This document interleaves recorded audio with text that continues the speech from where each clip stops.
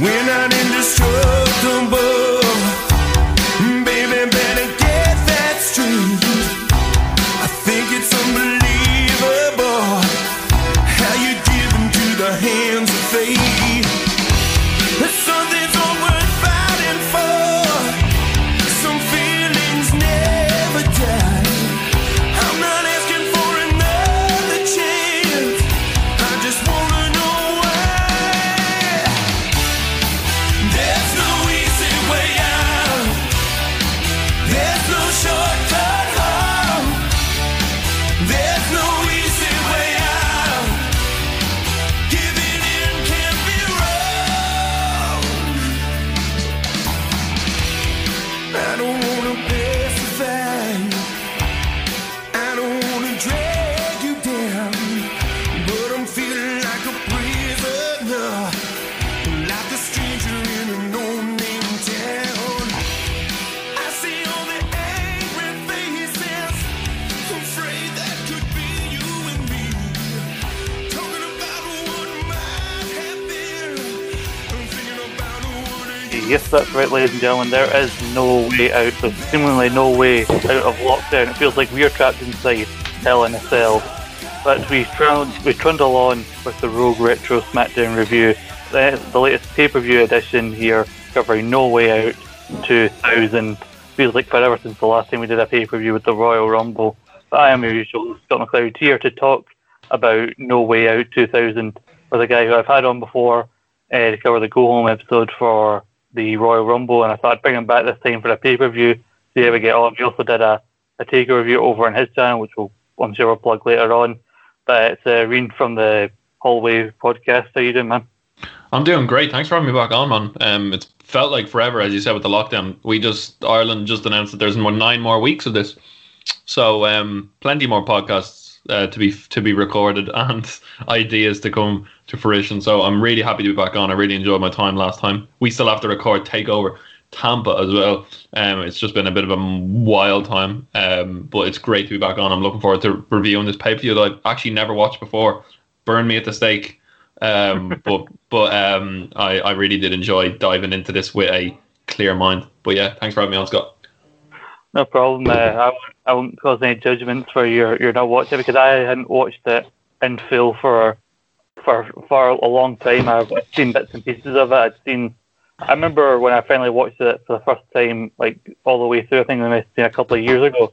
When it came to like Kane and X-Pac, I'd watched the video package more than the match itself, because I used to go through a thing of like going through a YouTube rabbit hole of wrestling video packages for matches I didn't then go and watch. Yeah, it was just weird because I was watching this and I was trying to process the characters in my head from when we watched it last time with the Rumble. And there's a lot of stuff I didn't like on the show, and we'll get into it. But there was a lot of really, really good stuff and a lot of fun stuff. But you know, it's interesting to just see, like, there's a lot of things that they're doing a lot better now back then than they were doing now. But there's just a lot of that kind of Attitude Era booking that's kind of so very, very strange and interesting. So I'm really looking forward to getting into this. Mm-hmm. Yeah, it's surprising the amount of little details that they don't like include, or they don't really mention when it comes to a show that I've been seeing for the past 5 or so weeks of the build. But we'll dive straight into No Way Out. It takes place on the 27th of February 2000 from the Hartford Civic Center in Hartford, Connecticut, not too far away from Stanford, where WWE's headquarters are. The Hartford Civic Center is actually a venue they've used quite a few times for big shows. One of the other famous examples of them using this venue is this is where WrestleMania 11 took place 5 years earlier, where it was famously headlined by Lawrence Taylor taking on Bam Bam Bigelow. Oh, bro, fantastic! Take my money. I know. What a standard that Triple H and Cactus had to live up to in tonight's main event. Yeah, one thing I want to ask you, and I don't know if you have a good answer for this, but one thing that was really obviously missing from this pay-per-view that WWE do very, very, very well these days was promo packages. What's the story with what was their idea behind the lack of promo packages back then? Was it a logistic thing or was it just a choice? I think the matches that they gave promo packages to, I think, were the right ones, because they gave the 3 of the top matches were got promised: Kane, X-Pac, Rock, Big Show, and then Triple H, Cactus. So I think they actually made a smart choice with the video packages here. Yeah. I don't know why they don't do it often. Like you think at least nowadays, like you get like the main event, it's like a video package, but like nowadays with video packages, people kind of skip them anyway, because if you get one, it'll get replayed at least twice for you on the pre-show if you watch it, and then showing you again on the main show. Yeah, fair. No, that kind of. I think I just missed. I was taking notes, so I might have missed a few of the promo packages, but yeah, I was just wondering. It's probably from just watching modern WWE and seeing like promo package, as opposed to just a little more simple and a bit more rounded. So yeah, but no, that was just a question I had. But yeah, it's interesting to see the big differences as we had last time. But it was a good, really good show. It was a packed crowd, a very loud crowd. I saw there were more in the venue there. So apparently the direct capacity was 12,551 people in attendance, and a staggering 480,000 people buying the show on pay-per-view. And given this is like the B show before like WrestleMania, and they got that over 480,000 buys, that's amazing to think about, especially also given that pay-per-view buys aren't really a thing for WWE anymore with the network and stuff like that. It was the main event, to be honest.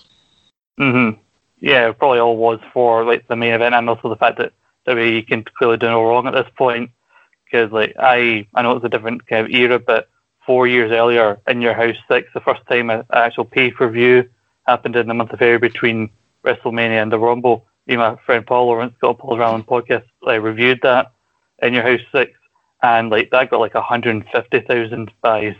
And I had like a steel cage in the main event, and you had Shawn Michaels putting up his Rumble opportunity. But I think it just goes to show the popularity of the product between those two periods, that like it doesn't matter if it's like a random show, people still want to like tune in on the road to WrestleMania, because they think they've been conditioned to think anything can happen in 2000s WWF. Yeah, like the main like listen, we're harping on about this right now because we're on the road to WrestleMania in 2021. We have Elimination Chamber, then we have Fastlane, which is just so stupid, incredibly stupid to have Elimination Chamber in the space it is, and having 2 pay-per-views. We had Rumble, No Way Out, Mania, and it was all really clean, concise.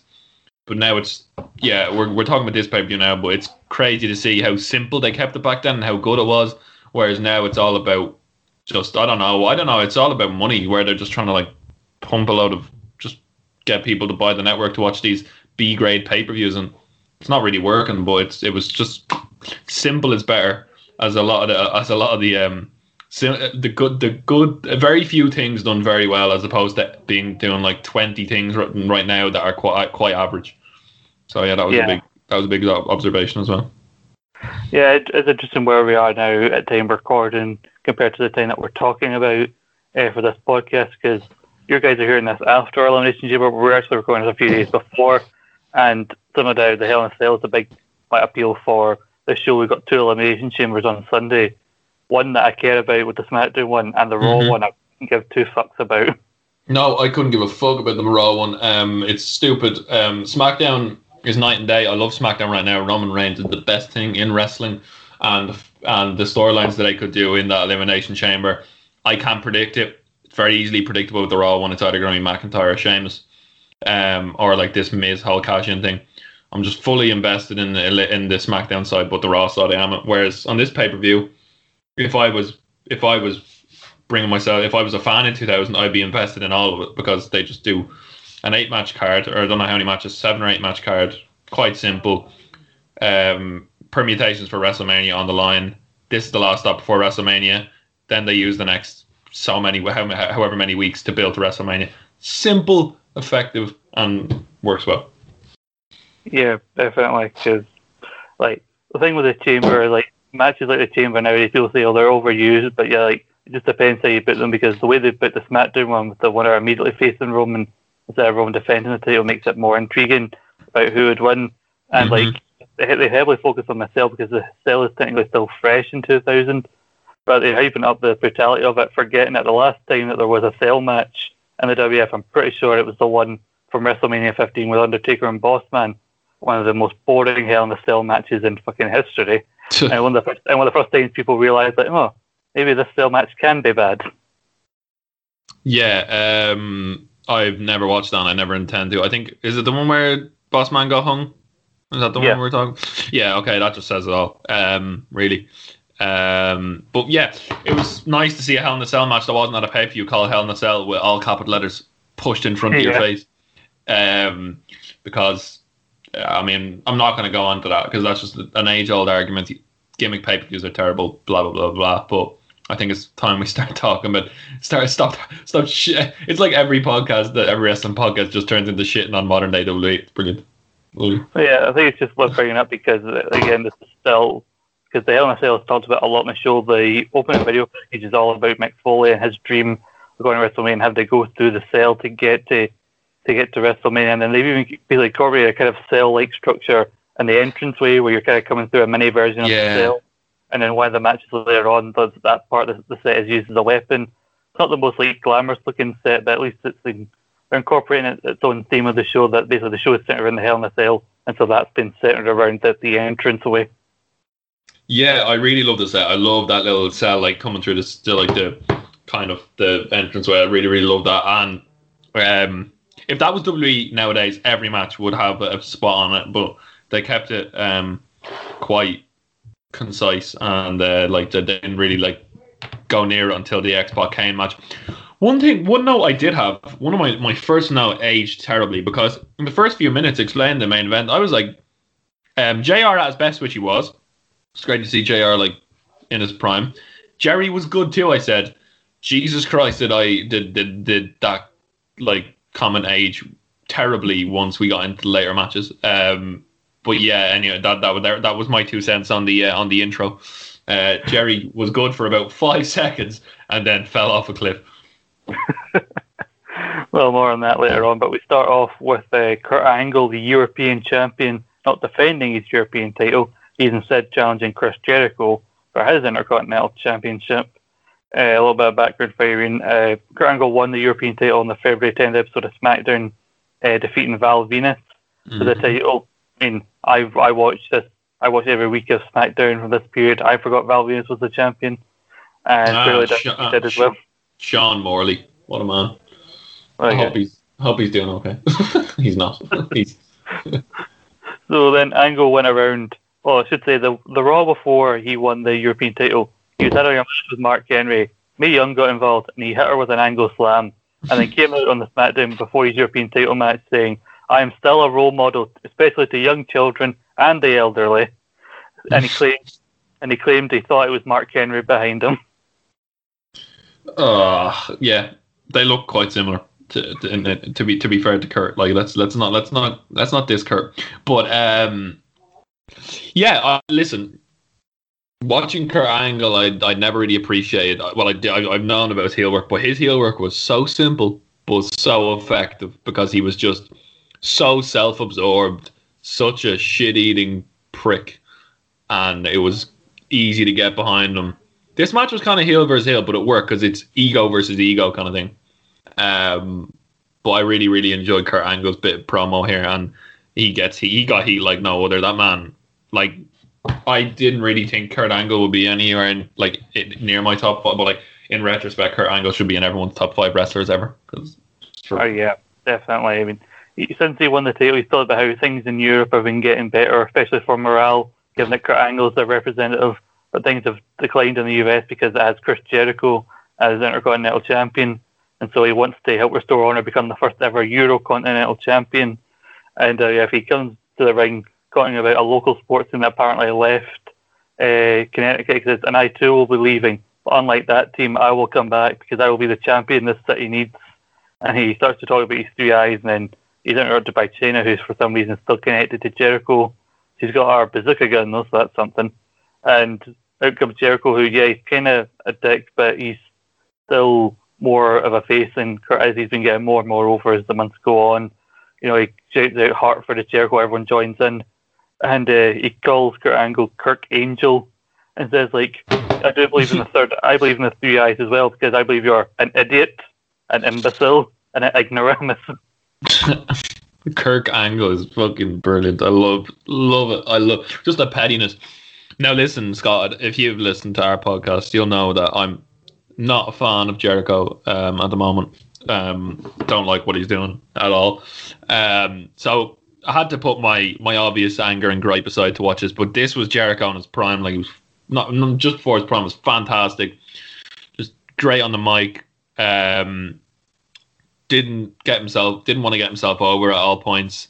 Wasn't heavy on the vodka, and he was just brilliant. And I'm going to keep it in the bubble here.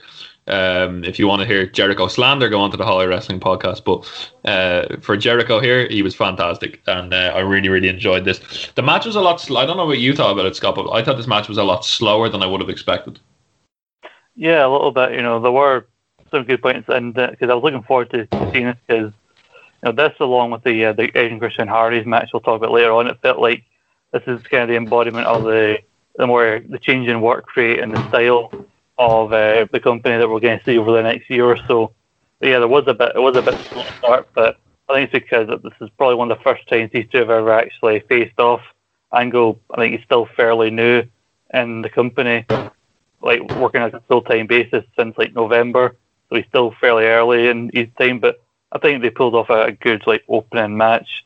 I could have done without Jerry Lawler constantly saying, as he's done for the past, basically since Jericho and Cena started becoming a night, I don't want to say an item, but kind of a team almost. You've got Jerry Lawler constantly implying there's something more going on there, because in 2000, a man and woman can't just be friends. Mm-hmm. They gotta be fucking, according to Jerry. Sadly, yeah, this is what I meant. Jerry just went downhill from here. I really enjoyed China's presence. China's presence there just made you be like, oh, something's gonna happen. That's how good she was. 7 Wonders of the World wasn't just a thing. Her presence was at the ring, beside the ring, was just unmatched. Jesus, she was huge. She was huge. The shoulder width was I'd be she was it's no thing of saying she was probably stronger than a lot of the men in the locker room, and to have her as Jericho, I really like that. Jericho was towering below her, and he just knows he can say whatever he wants because China's behind him. And I did like it. The match was a bit of a slow burn, as I said, methodical, but clean as ever, because it's Kurt Angle and Chris Jericho in their prime. What else do I have? The crowd was hot. Just two great wrestlers equals a good match. Angle winning was kind of expected because he, correct me if I'm wrong, but he was kind of on his big kind of debut role. He was still feeding off that momentum, and it's kind of I'd say at the time it was kind of expected that he was going to win, but then it was used to set up kind of a little bit of friction between Jericho and China. But yeah, I really enjoyed it. Yeah, I mean, I think it was a good decision to have these two in the opener, especially over the IC title. As I mentioned about work rate, that is seen as the workers' title. They will have better matches in the future. I mean, they have a match in the quarterfinals of the 2000 King of the Ring, which I would recommend people go and check out. That's a really good match. I've seen that a number of times. But I do agree that it started off slow, because you've got Jericho trying to do a line sort off the steps, and basically his feet just catch Angle and nothing else does. But the Angle takes control back in the ring with a belly off the top, and there was a good moments here. Angle does hit the Angle Slam, and at first it was called the Olympic Slam, and JR is now probably calling it the Olympic Slam, because when he first won the European title, it still didn't have a name, because when he hit Val Venis with it to win the European title, Michael Cole said, that fireman care that Angle does. Yeah, there's a lot of examples of that where finisher moves don't get names for a while, but it was kind of it's one of them, when you think about it, Olympic Slam synonymous with Kurt Angle. It's what else would they have called it? A back body slam, but no. Yeah, fantastic name. Before I talk about the finish, what I did notice is when Angle's on top, he's working over the arm, which is interesting because the ankle lock doesn't become a thing for Angle for another year, I don't think. In the lead up to WrestleMania 17, and he'll be using it by then, because he has a thing with him and Benoit using their submissions against each other. But for now, the ankle lock isn't his move. I think a lot of people still think of it as a Ken Shamrock move. So it's weird to see Kurt Angle working a body part but not going after the leg, because I think of Kurt Angle as the guy who does the ankle lock. Yeah, I'd say this was just before he kind of started fully using the ankle lock, and because working over body parts something that has been lost. But NXT have recently brought back with the kind of Kyle O'Reilly, Finn Balor, Pete Dunne trilogy, man, like those matches that they brought back working the body part perfectly in storytelling. And it was really cool to see like a body part being worked over, because there's so many times today where you see a body part being worked over and then they forget that their arm is hurt and they just start using it like it's normal. Or, God forbid, there's been instances where someone has worked over a left leg and they've sold their right leg. So it was great to see people who know how to do their job doing it really well here. I don't know what he was working on it for. I don't know what he was kind of trying to like working over the arm to try and achieve. But maybe he was just trying to kind of lessen the line tamer, maybe try and get like less tension on the line tamer if Jericho had a chance to lock it in. But I really like the psychology of the old school matches. Yeah, because I don't think it really factored into much of anything that I'm working over the arm, because they didn't really play into the finish. Jericho, after he hits the angle slam and it gets it to, he forgets about his whole sportsman thing and trying to be people's hero, because he tries to get the Intercontinental title as a weapon, but the referee, I believe it's Tim White, takes it off of him, and then Jericho locks in the line tamer, really bridges back on it, but Angle does get to the ropes. They go to the outside, he tries to use the European title, and then China tries to stop him, and basically shoves her off and hits. She goes basically arse first into the steps, and then does a very dramatic fall on the outside. It's that kind of acting shot that gets you a bit part in Third Rock from the Sun. And so, while the referee's checking on her, Jericho rolls Angle back in, goes for the line salt, but the Intercontinental title is still in the ring. So Angle holds it up. Jericho hits his face off the IC belt, and Angle basically hides it, and then gets a pin on Jericho to become the Eurocontinental champion. A very smart finish here, very sneaky from Kurt Angle, not basically trying to act like everybody's hero when really he's a sneaky conniving bastard. And then you have Earl Hebner coming out arguing with Tim White because he saw that Angle cheated, but they don't reverse the decision or anything. And I did not expect that to come back the way it did later on in the night. Yeah, really, really good opener. It makes sense to have, when you look at that card, that was the kind of match that I would put on first if it wasn't the main event. But yeah, really, really enjoyed it, and a great way to get me into the show with someone who hasn't seen it. So I really, really enjoyed that. Two people I knew, so it was really, really, really good start. Yeah, there was about 10 minutes and 14 seconds that went. Or strongly, I said opener, Angle continuing his meteoric rise, going up when he already has 2 titles and 4 months of being a full-time on-screen character. We go backstage to the Dudley Boys talking about their upcoming tag team title shot against the New Age Outlaws. At one point, I think Bubba says we got 2 words for you, 3D, which is not 2 words. It's a number and a letter. Yeah, I mean 3 THRE, but I'm pretty sure Mr. Dudley was not just talking about the word 3, but Bubba was never known for his intelligence or IQ. No, definitely not. And they show a replay of an angle from SmackDown where the Dudleys were trying to put, I believe, the Crow Dog to a table, and then there was a bit of a scuffle. And Bubba was sitting on top of the table, and he was getting a powerbomb through it. So I don't know what he was planning there, but basically so that he could be standing on top of the table, bent over. And Billy Gunn got the most height I've ever seen him get on a famouser to hit Bubba Ray through the table. But unfortunately, in doing so, you see him land on one side of his arm. Billy Gunn fucked his rotator cuff on that spot, so he's going into this match hurt and would leave TV soon to get surgery on it. And you can tell as soon as the match starts because they get Billy right out the ring very quickly. Yeah, and this is where the lead pipe spot happens, isn't it? When they write him off. Is this where they write him off in the ring, where Bubba just absolutely smokes him with the lead pipe in the arm?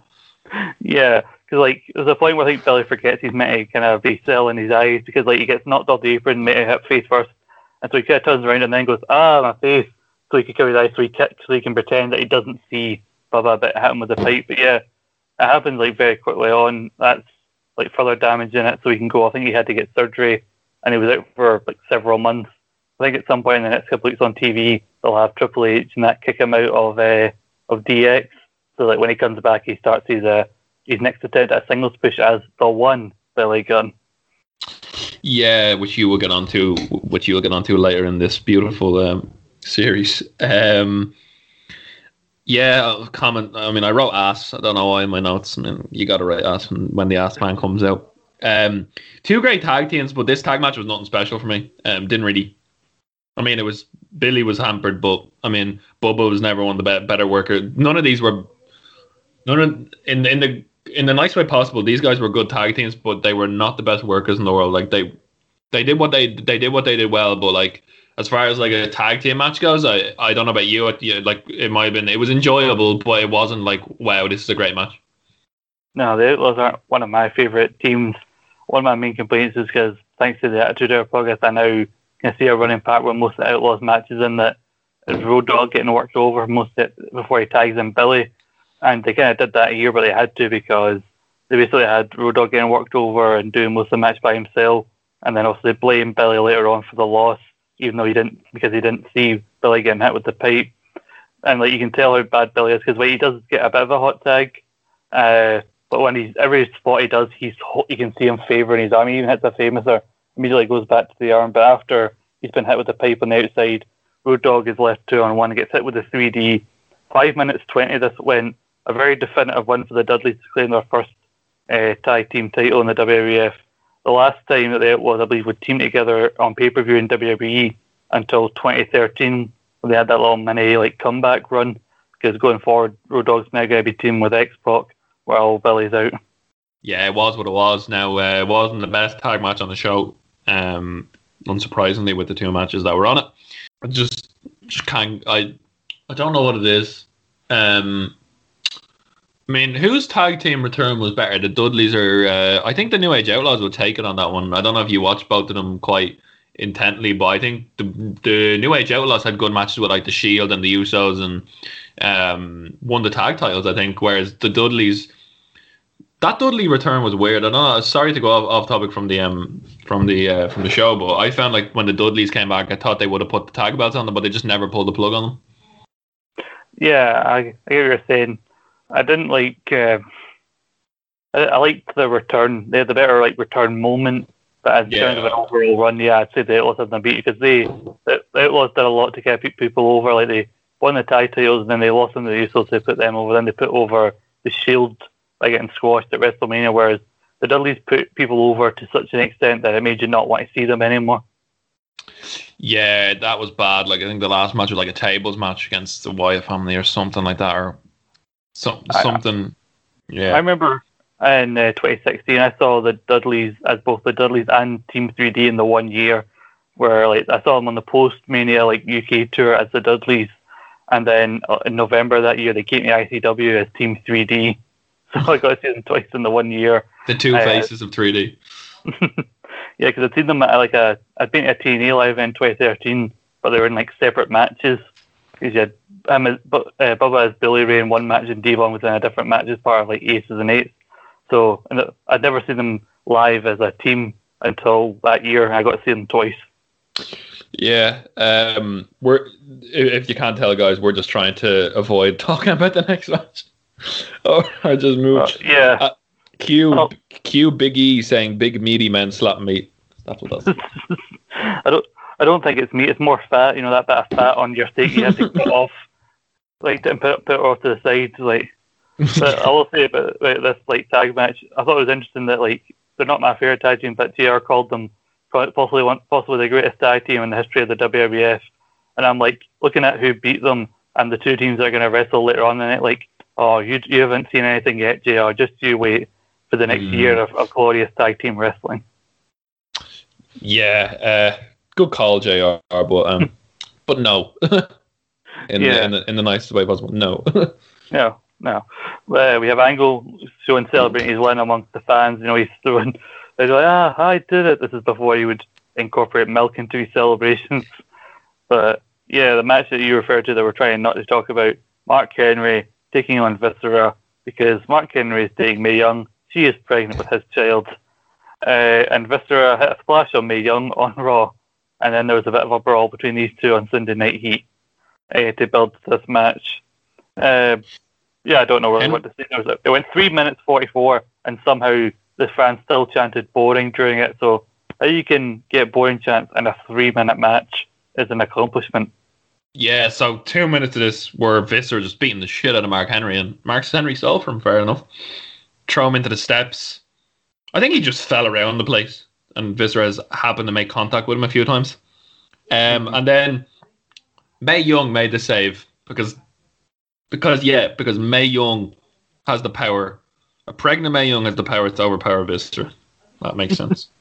I mean, Mae Young's been quite good on TV. Like the APA have officially become APA, and like Mark Henry got beat up by the Hollies, and they accidentally knocked down Mae Young a couple of weeks ago, and so Mark Henry paid the APA to watch Mae Young while he went to deal with the Hollies, and then Mae Young beat the APA in a car game, won all their money, but then gave them their money back if they would beat up the Hollies for him. Yeah, I love Attitude Era storylines.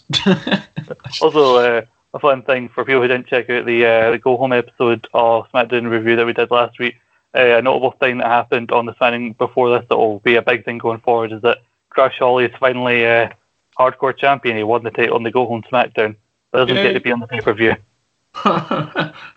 You get one or the other. You can't have it all. We don't like you that much.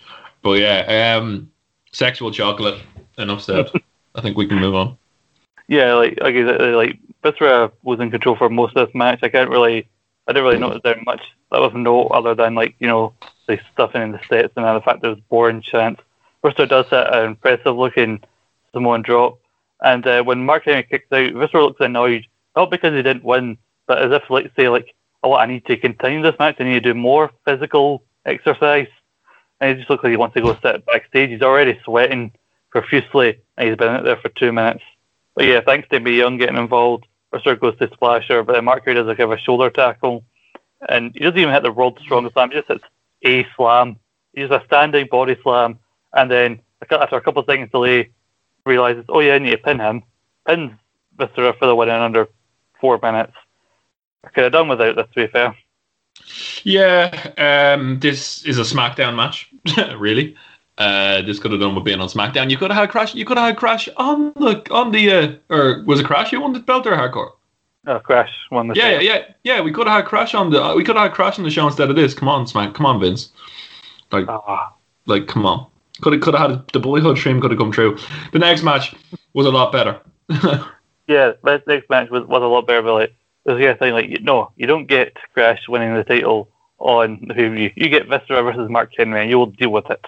Because you had that brawl on Heat. You had that brawl on Heat, and I think that's where this match should have stayed. Sunday Night Heat. That's a perfect place for this match. Yeah, and less said about it, the better. But yeah, Scott, the only way I can open the next bit with is Jerry horny for Terry. like genuinely, I have.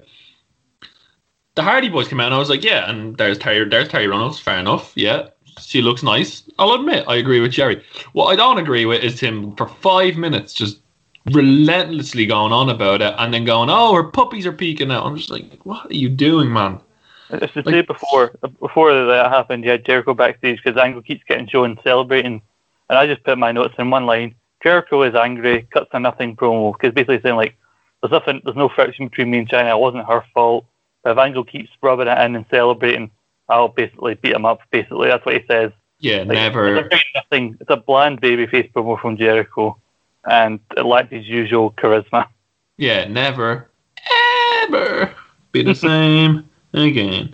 Yeah, but anyway, sorry, I skipped past the horny Jerry who distracted me from Jericho's beautiful bland promo. But I've developed an unnatural dislike for Terry Runnels. I shouldn't hate this woman as much as I do, and I don't even think it's her fault. I think it's because every time it's what Jerry Lawler says every time she's out that makes me hate her, when it's really Jerry Lawler commentary I should be angry at. Yeah, we'll get onto the spot later in the match. It just really annoyed me. She was taking out I think it was the Raw after the Rumble. The Dudleys put her through a table. There was a spot where Devon was going to punch her, and Bubba Ray goes brilliantly. What courtesy by Bubba Ray this was. He goes, why would you punch a woman in the face when you can put her through a table? Did nothing half-arsed as Big Bubba. They put her through a table. She's not been seen up until this show. she's been out for weeks. Mind you, buddy Tori, we see earlier on, got tombstone. She was back the very next week in a neck brace. So Tori, tougher than Terry. That's what we've learned here. Mm-hmm. So she's apparently paid the APA to come around the ramp in case the Dudleys come out because she's scared the Dudleys might come after her again. The Hardys and Edge and Christian, they lost. It was a three-way match. I think it was Christian, Matt Hardy, and Devon in a three-way match, and Devon won that match, which meant that's why the Dudleys got their tag title shot earlier on. So now it's these two teams, seeing who goes to face them, you'd presume at WrestleMania. More on that in the weeks to come. But then they've been teaming a little bit over the last week, but now there's some tension between the two teams as they can't work together, and now they're going to settle in this match and see who becomes the number one contenders. Terry Reynolds, I wouldn't even call it a shirt she's wearing. I mean, half her tits are already out. Like, she might as well be wearing a thin sheet of trace paper. Yeah. I mean, I'm sure people back then were not complaining. I'm sure they had their VCRs recorded.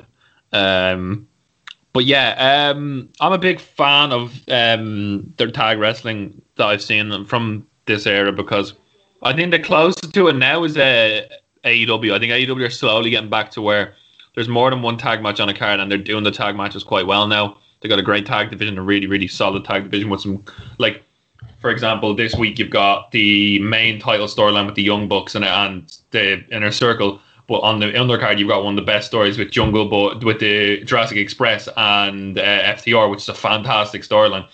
Whereas here, you had a number one contenders match on a pay-per-view that felt really huge, and you had that title match that was just there. That because it's a title match, it was solid. But you also have you don't, because in WWE nowadays, if you're not in the title picture, you're wrestling singles matches against one member of the tag team against another, one member of the tag team against another. Tag match, schmoz finish. You get into a triple threat with a singles, like a 6-man with a singles wrestler, and if you're not the New Day, then you're not going to be in the title picture that much. Yeah.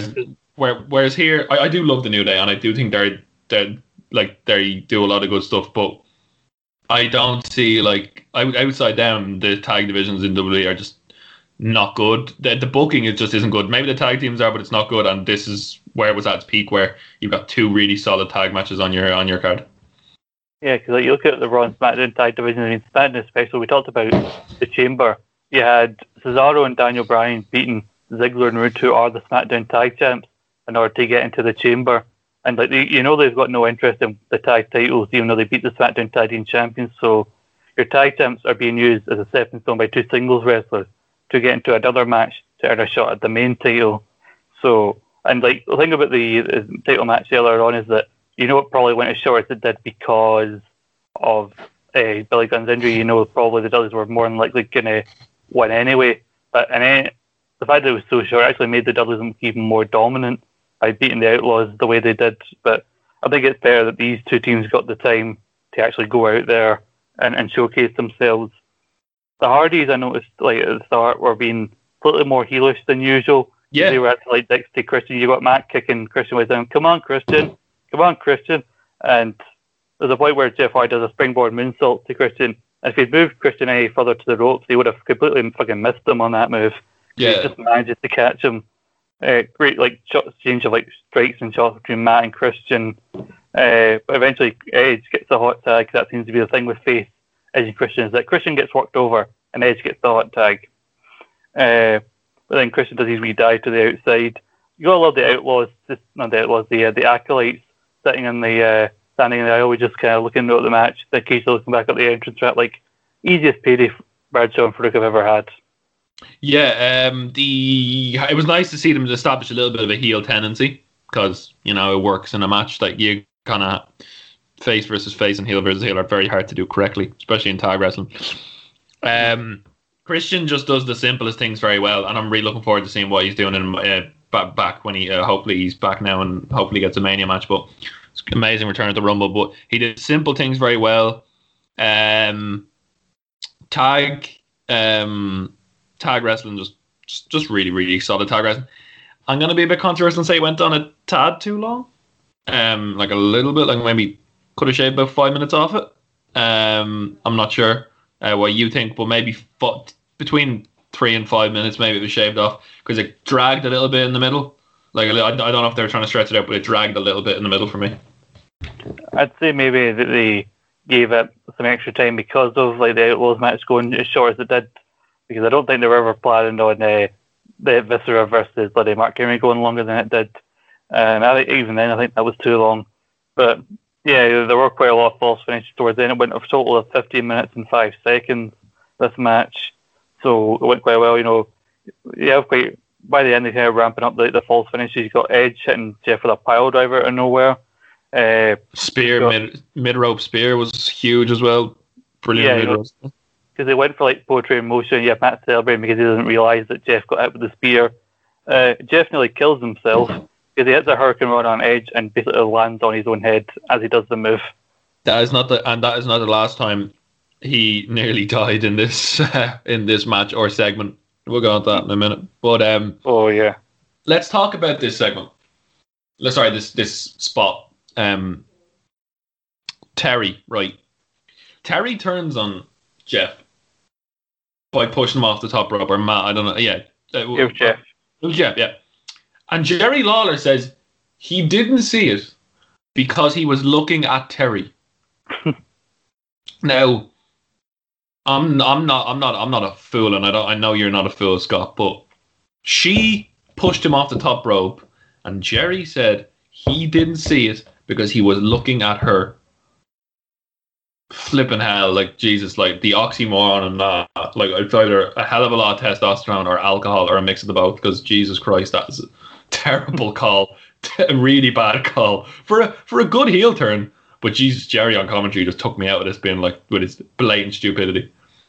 I think it was a case of like he was looking at her, he wasn't looking at all of her. He was looking at a very specific area of Terry. He wasn't sure what the rest of her were doing, because some of the lines he came out, like when Terry came out, because it's sort of like return, he said it's great to see her back, and her front's not bad too. And that was the more intelligent of like the things he said in this match. But yeah, like I said, they're ramping up the bloody.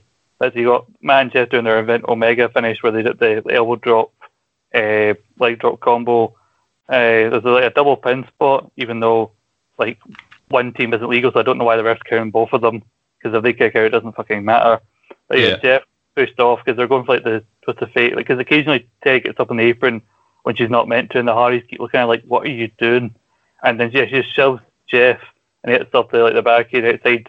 And then Matt hasn't seen it, so Matt goes for the twist of fate on Christian. He gets shoved into Terry. He kind of stops himself, and then she just slaps him in the face. And Christian hits the unprettier, and the Edge and Christian win. Terry raises Edge and Christian's hands. They look baffled by it, and then I think Matt might have missed his cue because Terry's hanging around the outside for quite a while before Matt grabs her. Like, guys, like, what the hell are you doing? Oh, I should also say, you got confused earlier on about which one she pushed off. At the start of the match, JR couldn't figure out who was Matt and who was Jeff. And Daryl actually had to be the one to say, like, well, Jeff's the one with the crazy blue hair. It's the one with always the colour in his hair. And, like, that is pretty much it. Yeah, Matt's the one with the dark hair who isn't nearly killing himself every second move. Yeah, speaking of killing himself every second move, the APA come in and attack. And Farouk tries to get Jeff up for a powerbomb, and you can see he's screwed it already. And he tries to lift him up and lift him up and lift him up. And when he decides that it's safe, he plants him straight into the ground, and Jeff lands head first into the ground. Not neck, not back, head and neck just straight into the canvas. It was disgusting. Yeah, because like they grab, like Matt specifically grabs Terry. The AP go to like leave because they think all the Dudleys didn't come out. Then they see they grab Terry's up. We're meant to protect her, so we'll go beat up the Hardys to make good use of our money. And yeah, like you can see him struggling to get him up, and you think like if he just hits like a version of like a power bomb, it might be alright. But like Brooks clearly going for like some sort of dominator type move, which is risky at the best of times. But when you can't properly get him up, and like Jeff's like knackered, and he's that much lighter than Farouk, but maybe Jeff like needs to also jump up a bit to get himself up for a move. But he's clearly knackered; he can't get himself up, and so anything that could have went wrong did. Yeah. Really good match. Dragged a little bit. Jeff Hardy nearly got killed. Water is wet. Water is wet. In other news. How these four guys, by the way, are still going today. Well, Matt's technically our manager, but he wrestles occasionally alongside Private Party. Matt's wrestling on the pay-per-view next. So, yeah. You got Christian came back. He might be back for more matches. Edge is going to challenge for one of the two main titles at WrestleMania. You know, it might have already chosen by the time this comes out, I'm assuming. I think rumor is that it's going to be him versus Roman. And Jeff is in the WWE title elimination chamber, even though he shouldn't be. No, yeah, and then Jeff. Yeah, I don't know what's going on with Jeff at the moment. He's a good wrestler. They're just not booking him properly, and then they're putting him in this match, which doesn't help. But I enjoyed this match. Then we just got whiny. I think the next segment was just whiny Big Show. No, it's a bit later on, I think. No. But, I don't think I properly made a note of when Big Show's promo, so we'll talk about it after this. But Edge and Christian have an immediate interview where Christian basically says we didn't know what was going to go on. I don't think we meant for it to go down that way. So then Edge goes, hey, Matt and Jeff probably would have taken advantage of the same opportunities if the shoe was on the other foot.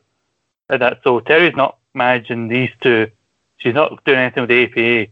She's just, I think she's WWE. Picking women are awful. They're all out for themselves. You can't be trusted. and I think maybe Edge saying to Christian, no, we should be happy with the way we were, even though it wasn't clean. I'm hoping that means this is the first step towards heel Edge and Christian, because face Edge and Christian suck. They have so bad. Yeah, they have that natural heely charisma about them. Single stars, they can play good baby faces. Mm-hmm. Put together, yeah. I think nowadays they could do, if they did want to fill the pay-per-view, Edge and Christian versus Jey Uso and Roman in a chairs match is what I would pitch. I think that would make really, really good sense in the storyline. But back then, 100%, they're young, they're brash, and the face stuff, they just kind of, this promo, I remember, sorry I skipped over it. The reason I skipped over it is because it was weird. I don't know why I got off. It was a really weird kind of just, they didn't say anything. Yeah. They didn't really say much, and it was just weird. It's what are you doing? It's a bit directionless. But it's they could do more of these post backstage interviews on the pay-per-view nowadays. They usually just put them on their doubly exclusive kind of. You have to find them on their doubly exclusive kind of YouTube tab. But yeah, no, I like the post match interviews because you get real emotion mixed with the character work, which is good. Yeah, because this is very the same issue that I mentioned with the Jericho interview, and that both of these didn't accomplish really anything, and there was clearly no direction because all these guys and Jericho are all very naturally charismatic, and yet weren't somehow able to put that across. I mean, granted, Edge and Christian just wrestled the match, but they had to have known they were going to do an interview immediately after their match, and so could have thought of something. Whereas Jericho, that was clearly taped a while after his match, or maybe it was done even before, because Jericho didn't even look that tired during his interview, and it just accomplishes nothing. As does, as you said, I will talk about it here, whiny Big Show. Why are you booing me? Because he had a similar promo on the Go Home SmackDown where he basically replays his footage of The Rock's feet touching the mat, and it is the way he winds on it. But look, The Rock's feet touched the mat. Why do you still hate me? I won the Royal Rumble. Man, there is no bounds to how much I hate this, and just I'm uninterested in Big Show whatsoever. It just wasn't good. No offense, but I get it's a means to an end. It's a kind of just a way of kind of the storyline continue because of what happened at the Rumble. But my God, why is he even there? Gee, was Big Show ever was that correct me if I'm wrong, but was Big Show ever likable, or did he ever have a good run, a good program? Was there any good programs he ever had, or was it all either I'm a cry baby face or I'm a henchman for some random dude? Maybe both on the same night sometimes, because there is about 40 Big Show face and heel turns. Scott, can you pinpoint the moment where you liked the Big Show? I liked them in 2004 because I was very young, and there was an episode of SmackDown that aired on my birthday that year where Big Show was meant to return in 2 weeks. He returned that night, and there was a big like lumberjack match, and everybody got in the ring and fought. So there were 20 guys, and then Big Show makes his return and kills everybody. And I thought that was cool. I got back into wrestling about 2009 when he was doing his run with Jericho. I like that.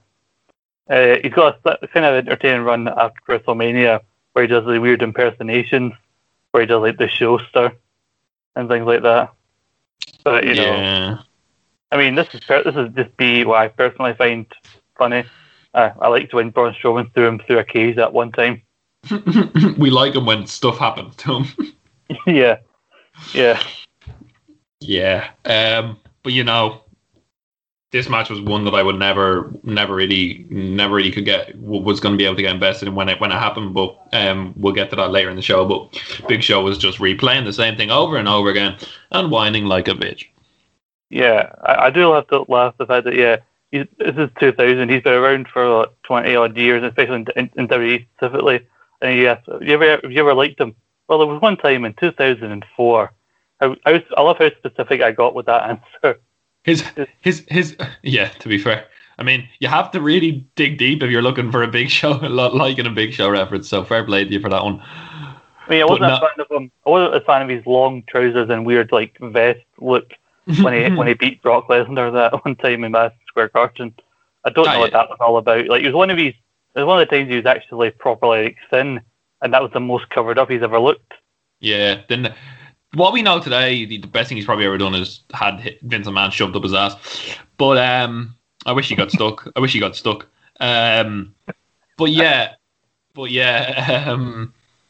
Like, his acting was terrible. Like, he just didn't know how to be a moany bitch. There's a lot of people who can play the moany bitch really, really well. Big Show wasn't one of them because Big Show struggles with character work because his character changes every 2 weeks. Yeah, cause he's like 7 foot tall. Like, he's through the Rock. Whether they don't mention it in the video package for this match, but he's through the Rock through a plate glass window at the end of SmackDown this week. That's a pretty like intimidating thing for a giant to just do. He just picks you up and throws you through a fucking window. And so that's what should be the Big Show's issue. Like, here, I've got the proof. Rock still makes fun of me. Okay, then I'm going to kill you. And I'm not going to just whine on about the footage I have. I'm just going to prove that I'm the number one contender by killing you at No Way Out. But no, he somehow does both in the same night. Spoiler, but yeah. You're like on SmackDown, he whined at the start and then still threw Rock through the window. So, like, no, just do the stuff where you kill him. Because you're a giant and no one should be messing with you. No one should get away with making you look like a twat the way the Rock does. Yeah, we won't use the word that Rock used to describe the colourful R word that we should never use, but that was used quite profusely back then, and we laughed about on our last episode when I was on here. But yeah, what was up next? Well, I think we've been trying not to talk about this match because we had a crap match with Viscera and Mark Henry. Then we were rewarded after that shit with Edge and Christian V the Hardys. But then we've been brought way back down again because we have the Big Boss Man and Taz coming out here. Taz, I don't know why he's in this thing with Boss Man. I've watched the SmackDown before this, and I still don't know why this is happening. Him and Prince Albert are back together again for some reason. And like, I look at Albert and like, why are you still Prince Albert? Shouldn't you be Albert by now? Oh, dude, can I just say something? He looks fake. Like A-Train just doesn't look like... He looks like a video game character. I can't get over. I don't know what it is. I don't know if it's his shoulders. He just looks like the No Mercy version of himself. Like, it's not even funny. I just couldn't get over that. I was like, you don't look real. I don't know if it's the really dyed facial hair and like kind of just incredibly Jeff Cobb shiny singlet. But like, no, I just couldn't get into this whatsoever. The last time you'll hear Albert and Jeff Cobb in the same sentence. Let's hope. Wrestling. I'm not putting anything past wrestling these days, to be honest. So Taz got attacked on Sunday Night Heat when he went to go into the locker room, but got attacked from behind by Albert and Boss Man. This went 1 minute, 23 seconds. Taz goes in, tries to go after the arm, big suplex on the Boss Man. There's a bit of a roll before the match officially started. Locked in the Taz mission when Albert came in to attack him. 1 minute 23 on fucking pay-per-view. It was a prolonged beatdown. It was meant to I emphasize that Taz keeps fighting. Taz keeps coming back after he got beat up. He got the nightstick broke across his back. All the while, the crowd are chatting bullshit. Oh my god, the nightstick broke in half. Like that was a vicious nightstick shot at the end. Again, talking about things that should have been on Sunday Night Heat. What the fuck was this? Yeah, you know what the best thing about this was? I learned something, and I popped for it. I was like, "Oh shit! It's Teddy Long as a ref." Like, I know that voice. I had no idea he was a ref. I don't even know why. I probably should have known that, but I was like, I heard the voice, and I was like, "Tag team match, holla holla play." Oh my god, it's him. Like I think he was the referee during. I think it may have been the Dudleys beat Outlaws. I know it was one of the tag matches. But I made sure I made that in my notes and I forgot to mention it. Teddy Long refs the tag team match player. Sorry, I just took a drink of my smoothie and you said that and I nearly choked. But yeah, it's great to see Teddy. We love Teddy. All he wants is his money, as he said on Talking Shop Mania. He's just here for his money.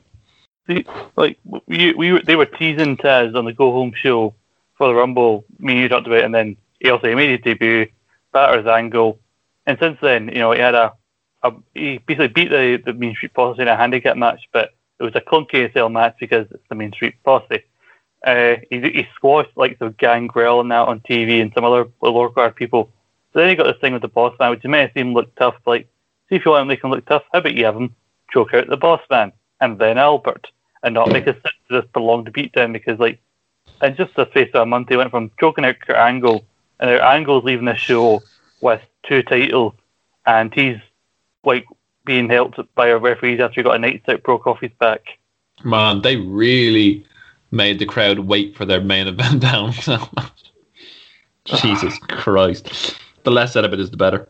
That's all we have. Yeah, the crowd is a child that doesn't want to eat its vegetables, and the Hell in a Cell is the dessert that's been promised if it eats all its shitty vegetables. That's the best way I can describe some of the matches, like bloody this and the fucking Viscera match earlier on. Just eat your fucking shit.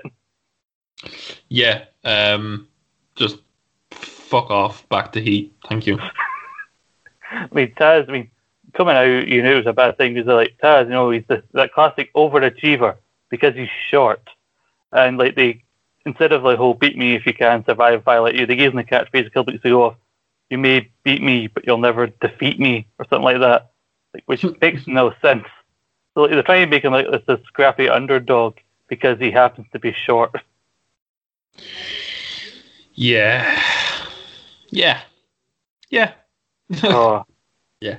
God, I cannot put into any more words how much I fucking hated this. So, I'll look up to more optimistic things as Kane versus X-Pac is up next. And it has, I thought, a very good video package. Highlighting everything that happened with Kane and X-Pac. Even shows some clips from like late '99 when the team first formed. And technically, you guys have been feuding since October. Like Kane got betrayed by X-Pac the same night that DX got back together. You had Kane and X-Pac feuding. Kane won by DQ at a Survivor Series, beat X-Pac in a steel cage at Armageddon, which I'd recommend people check out if they haven't seen it. And then X-Pac mentions the thing with him and Tori at Christmas, but they left out the fact that the reason he was with Tori at Christmas is because Kane lost a match to the Big Show when Big Show was still a face. And so Stephanie and Triple H were running the show and they said, okay, you can challenge the Big Show for the title, but if you lose, Tori must spend the holidays with X-Pac. And so as soon as Kane lost, the Outlaws abducted Tori basically, and then she disappeared for a couple of weeks. Came back, said that X-Pac was a gentleman, but then every time a guy looked anywhere in her direction or acted a bit funny towards her, or someone said, oh, did you hear what this guy said about Tori, even though they're usually lying, she would set Kane on them for weeks. And then it was proved it was all a ploy because she's secretly with X-Pac, and Kane disappeared, like sadly walking off like with like Hello Darkness, my old friend should have been on it as he was walking out into the snow.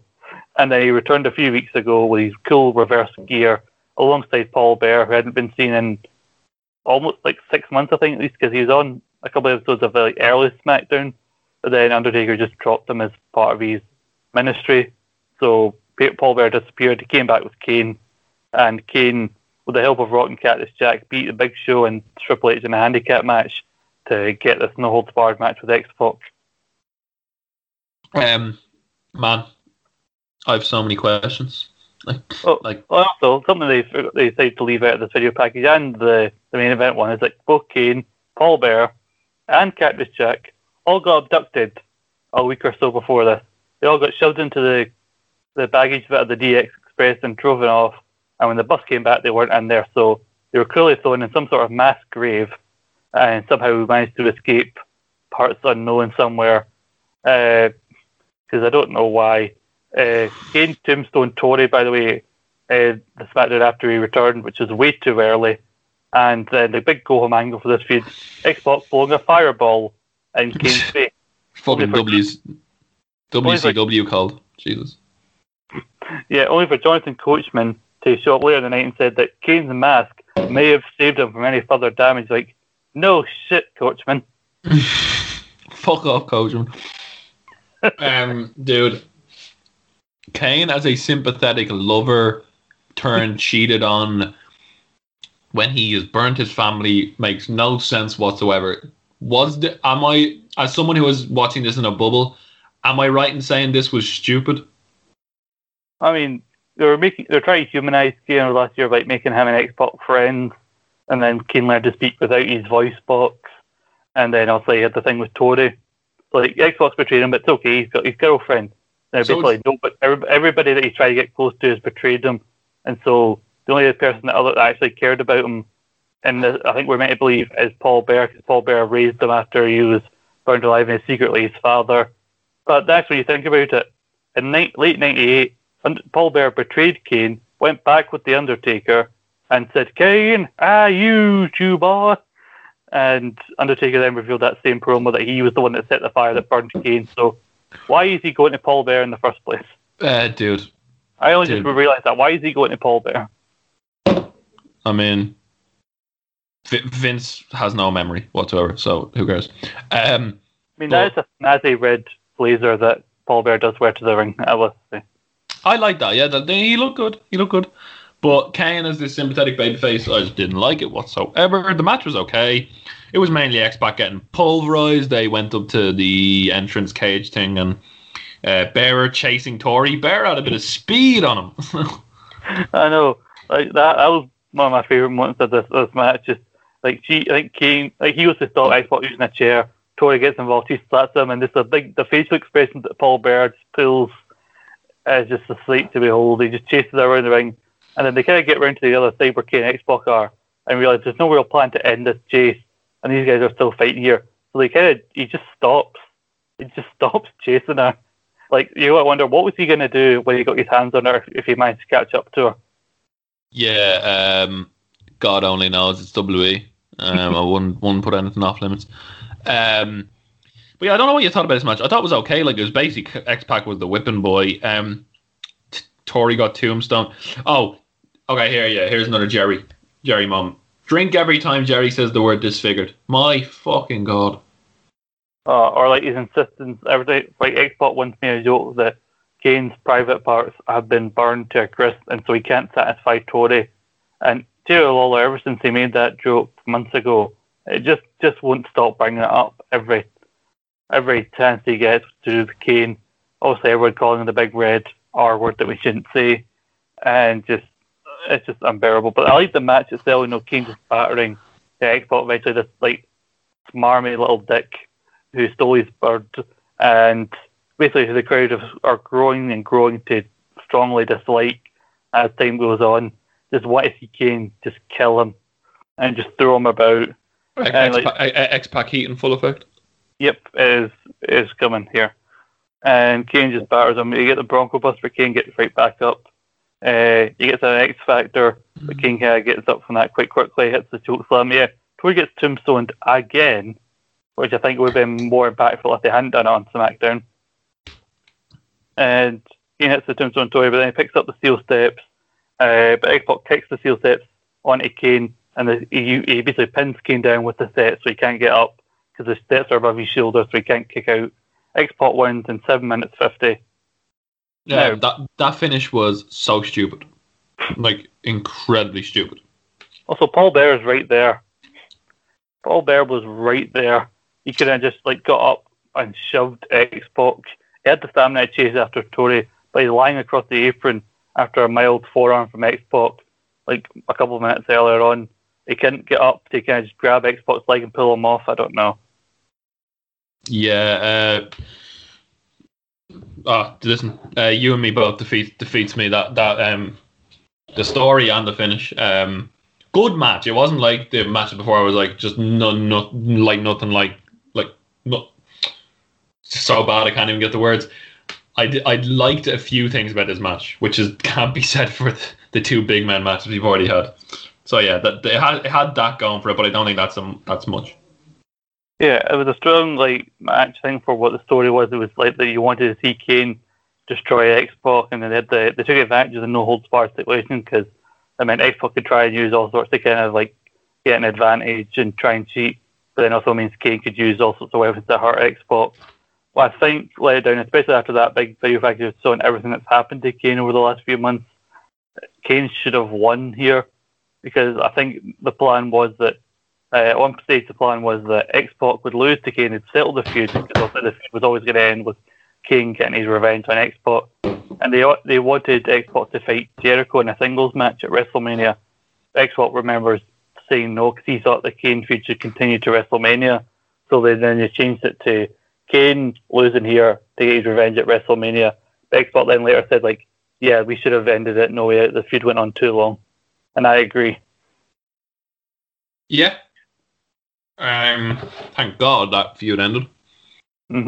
X-Pac was in the middle of X-Pac heat, and I can imagine people just didn't want him to see him at Mania whatsoever. But I'm assuming he was. Yeah. Okay. But yeah.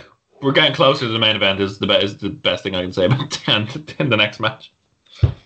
Actually, the next match I enjoyed. Sorry, I forgot the what was before the Big Show on the Rock. Sorry. Yeah, I like this match as well. I mean, I have seen a lot of different combinations of these different teams fighting each other on TV in multiple tags or singles matches. We've got the Radicals comprised of Saturn, Malenko, Benoit, accompanied by Eddie Guerrero, who's injured with his little lead pipe, but he gets sent to the back quite early on, taking on Too Cool and Rikishi, who are over like Rover. The Radicals all take their turn, getting a line in for a promo backstage. Perry Saturn says, "Nervous? What does it look like, Michael Cole? Prom night?" Which makes no sense. Yeah, no, listen. No sense whatsoever. Eddie, the best thing about this was Eddie. Eddie's just brilliant. Talking about, are you going to be out there for moral support? And he's like, yeah, moral support. Like I said, the pipe is like, if this is what you call moral support, then I guess so. It's brilliant. Yeah. Well, Eddie's just brilliant at everything. I watched it was the year anniversary of Eddie and Brock. Watched that the other day. Oh man, that is the one match. Everyone has where the one match I wish I could have been in the moment for. I wish I could have been a fan back then, because the internet didn't exist. There was no spoilers or anything. You go home and you watch this, and Eddie and Brock was just perfection, and Eddie was just everything about Eddie. I've come to appreciate Eddie so much by doing a lot of retro reviews. Eddie Guerrero is probably in the top 3 best. Eddie and Kurt definitely have to be up there for in the top 5 best wrestlers of all time. Yeah. Well, what I don't like about this is that we've got Tokyo and Rikishi coming out with their cool music. Everybody's dancing along, and then people are probably sick of me complaining about this, but I just hate it so much. When they come out, we're greeted to the really shit, Saturn, the shit Radicals theme song, which sounds like the old music they play in the Don't Download Pirate DVDs adverts. They'd play the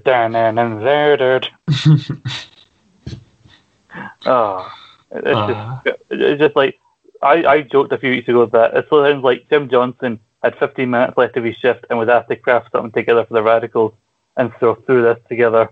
So what you got first, Jim? Well, first we go and then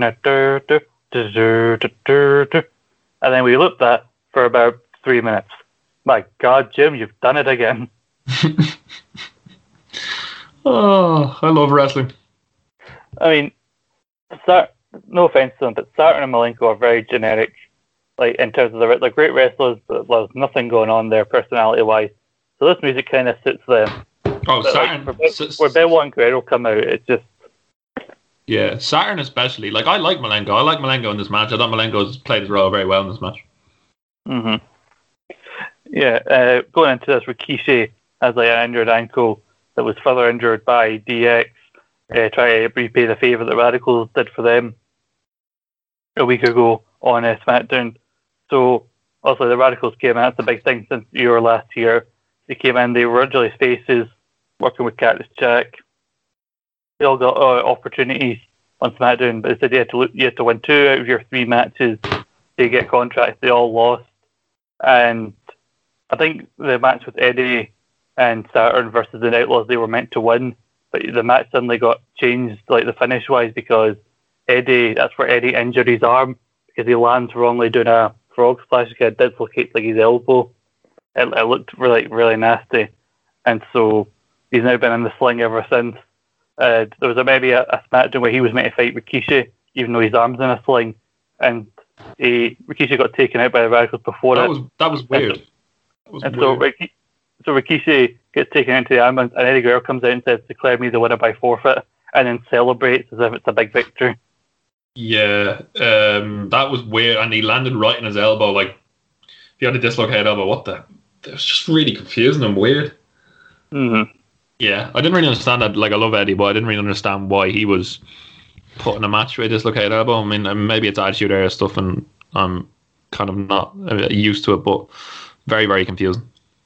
Yeah, so like Rikishi's injured, and Rikishi's thing's more of a key thing where Eddie's actually injured, and so it's like the Radicals lost their matches and they were going to leave, and then Triple H basically they made a deal with Triple H to turn heel, turned on Cactus Jack. They had that big 10-man tag of the Radicals that weren't the Radicals except for Eddie, X-Pac and Triple H versus Too Cool, Rikishi, Cactus Jack and The Rock on that same episode of Raw where Kane returned.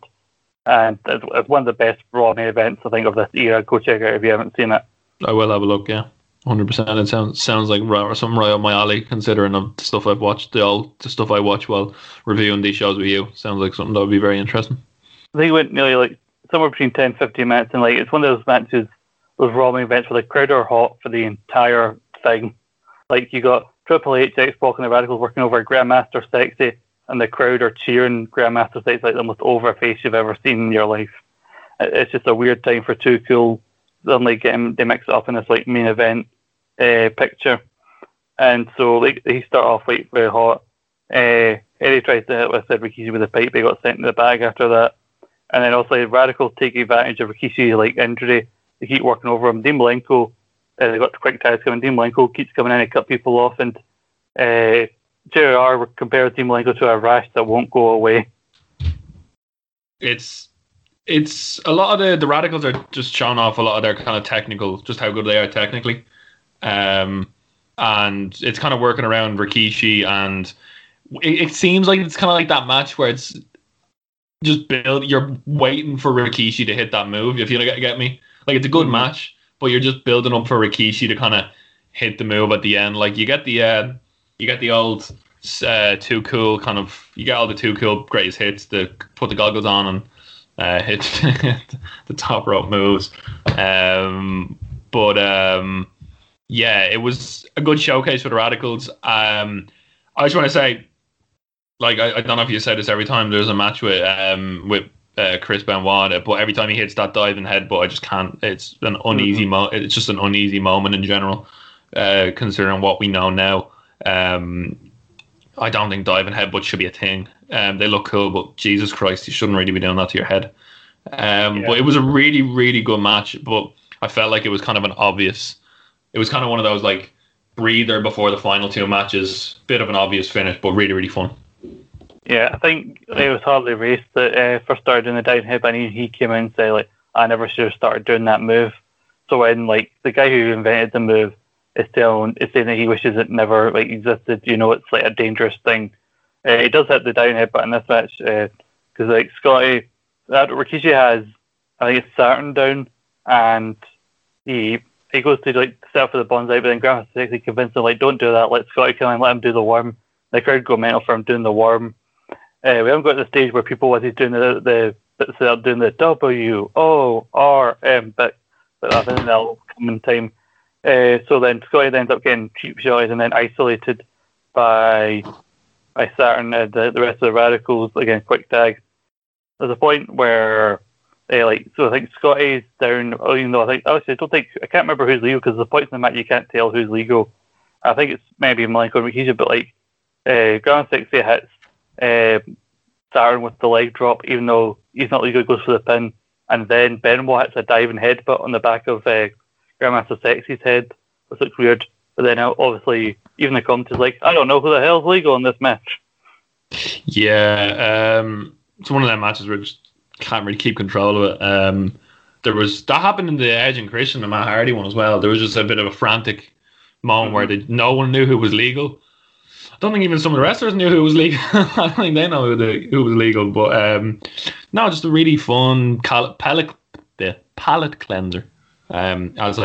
As I say, with a very bad palate cleanser. Yeah, because eventually Malenko gets sent to the post. Rikishi manages to hit the bonsai despite that meaning he lands on his supposedly injured ankle for the win. What's weird about that, I enjoyed this as a fun Falcons, like you said, it's a babyface win, kind of city in between these two matches where the heels, spoiler, will go over. But I really think they should have swapped this around and had Kane beat X-Pac and then the Radicals beat Too Cool. Because I know Too Cool are one of the hottest things in the company, but it's the Radicals' first pay-per-view as part of the company. And I really thought they could have done with the win here. Yeah, if you're building I do agree with you there. I didn't really know that they were new, but now that you say if they were building a faction, then 100%, you need to kind of get wins over. And a win over Rikishi, Rikishi was quite big back around that time. So win over Rikishi, maybe just all hit. Maybe they compromised the Too Cool outside, and then all hit their finishers on Rikishi and get the win. Or all hit technical moves and just ground Rikishi down. Would have been a really dominant kind of just laying. Yeah, because before Rikishi makes his comeback, it looks like Blanco's trying to keep him down as he's working on the ankle. This is maybe the master of 1,000 holds, and so you're saying he can't find a way to get one of his supposed 1,000 holds onto Rikishi and make him tap out. If he locked down one of these holds on the ankle, that you couldn't get Rikishi to tap. And like you said, if they took out Too Cool on the outside, you got Rikishi literally gone in there with a target with a big bandaged foot in this match, so he's got a clear get out here and can have Too Cool get their win back later on. I just really thought of it because they've said in the interview, Bruce Pritchard, we had big plans for certain members of the Radicals coming in, but it hasn't really felt like that since they've debuted. It just feels like they're just the lackeys for DX because they keep getting sent after people who don't like. I mean, Benoit got a win over The Rock a couple of weeks ago thanks to help from the Big Show. Oh, good old Big Show. We love Big Show. No, we love Big Show on here. Jesus. Yeah. Oh, what a man. Speaking of which, as The Rock versus the Big Show, the winner goes to WrestleMania to challenge for the WWF Championship. And we have a video package to remind us that Big Show was an idiot. Because despite the fact that Big Show... first off, Big Show, the SmackDown that we watched, you remember they did that Rumble-style match, where basically Big Show just hoid The Rock out very easily. And instead of doing that same throw at the Rumble, he chooses to, I'm going to walk around the ring with The Rock on my shoulders. And then they do that reverse spot where The Rock's won, but he hasn't because his feet have touched the mat. And the Big Show was angry because he feels he got screwed. And so Triple H sends him around the ringer, saying oh, get me some proof. I've got photos. Oh, these are too bloody. Give me some eyewitness statements. I've got the security guy who was standing right there. He thought, well, this is one guy's word. If you get me some videotape, I'll maybe believe you. And then Big Show actually does provide the videotape, so he gets his match. But even then, Triple H the last couple of weeks has been using Big Show to kind of take people out for him as well, like the Radicals. You have The Rock getting thrown into the DX Express, but somehow managing to escape as the DX Express pulls out and just smashes the Big Show over the head with a 2x4.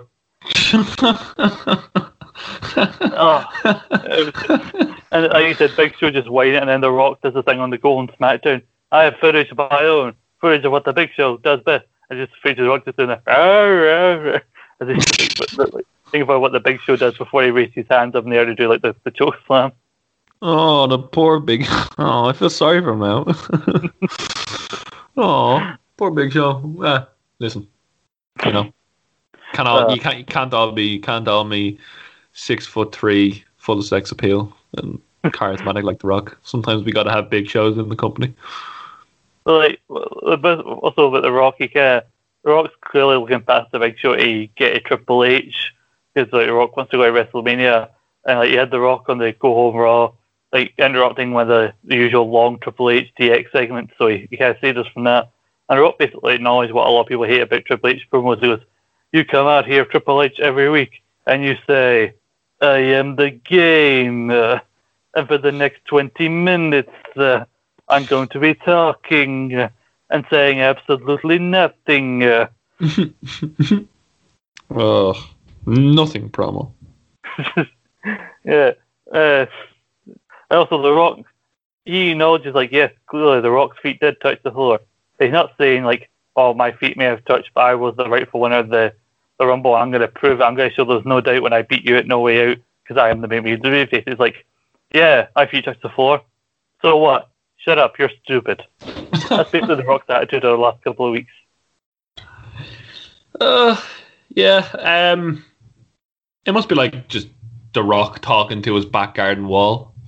Like when he's trying to build this, like, no offense, I'm sorry for burying the Big Show so much, but he just... No, you do you. I just can't get invested. I can never get invested in him. And I couldn't get invested in this match. I fell in and out of it, to be honest. I don't know about you, but I couldn't get invested in this match until the final three. The final three count, because I was just so shocked that it actually happened. Do you want to see? We'll get to it in a minute, but you talk to me and see if you agree with this. But I just couldn't get invested in this match. I mean, you know about burying the Big Show. I mean, you should have listened to some of the shows I did when Big Show was WWF champion. I shit all over that man. So, it's nothing new on this podcast. And I think with the constant heel and face turns, we'll be shitting on him for months to come. But yeah, The Rock and Big Show. Like, Big Show has had he's faced The Undertaker and like Kane and those people a lot over the years, and very rarely do they end up having actually good matches.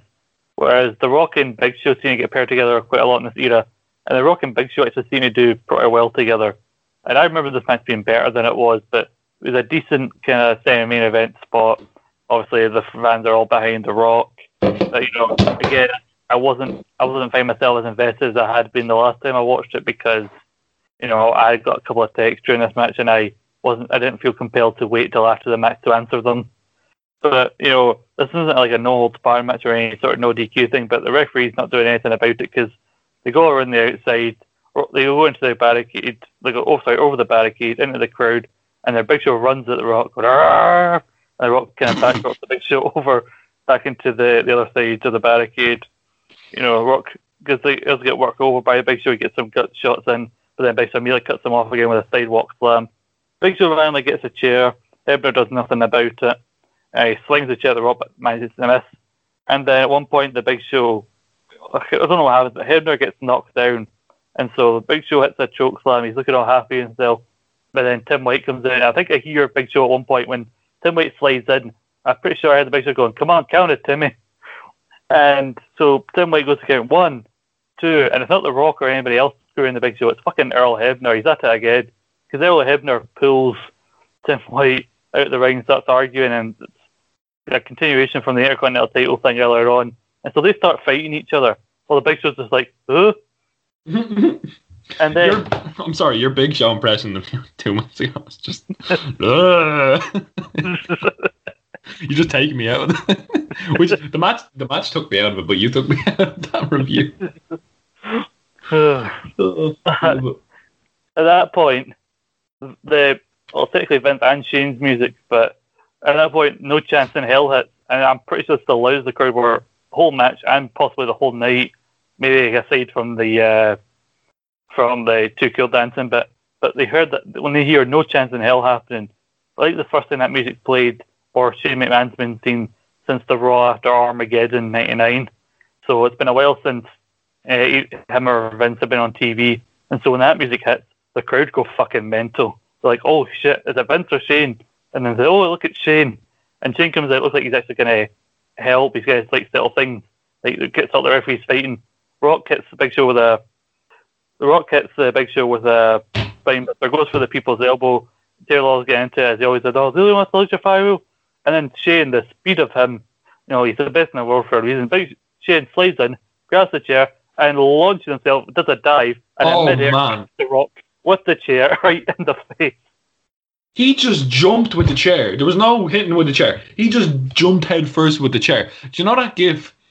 I saw this when the Forbidden Door thing was going on by AEW in Japan. You know the gif of the guy just out of nowhere, just flying head first through his door, and he just breaks the door. That's what Shane just did. He just yeeted himself into the Rock with a chair, and then oh my god, I can't believe it. This is Big Show's going on, man. On the one side of the Rock goes off the side where Shane is, brings off the Rock. Shane's on the outside, and so in the time it takes Rock to go to the other side of the ring and back before he can hit the elbow, Shane with such speed has jumped in the ring, just grabbed the chair so quickly, just done hiya. So Wade just dives through the air, smacking the Rock right between the eyes. Big Show doesn't even follow up with a chokeslam, and Big Show just crawls over and covers him. Because Shane McMahon chair shot, nobody gets up from that. Like a gazelle. Like a gazelle. Beautiful. So serene. And we love Shane. Shane was good back then. He was okay. I mean, he was better than he was recently, but, couldn't really get invested in this match. I was so... Listen, this is one of my notes, Scott. Right, where are we? Not my notes. I've got so many on this match, could you imagine if Big Show fought for the title at Mania? Oh, for fuck's sake, never mind. I wrote that genuinely before I knew that he won. I wrote the first bit. Could you imagine? I have Shane fuck off here as well, but I have. Could you imagine if Big Show fought for the title at Mania? And then I had to put ... Okay, never mind afterwards. So 9 minutes 33 that went.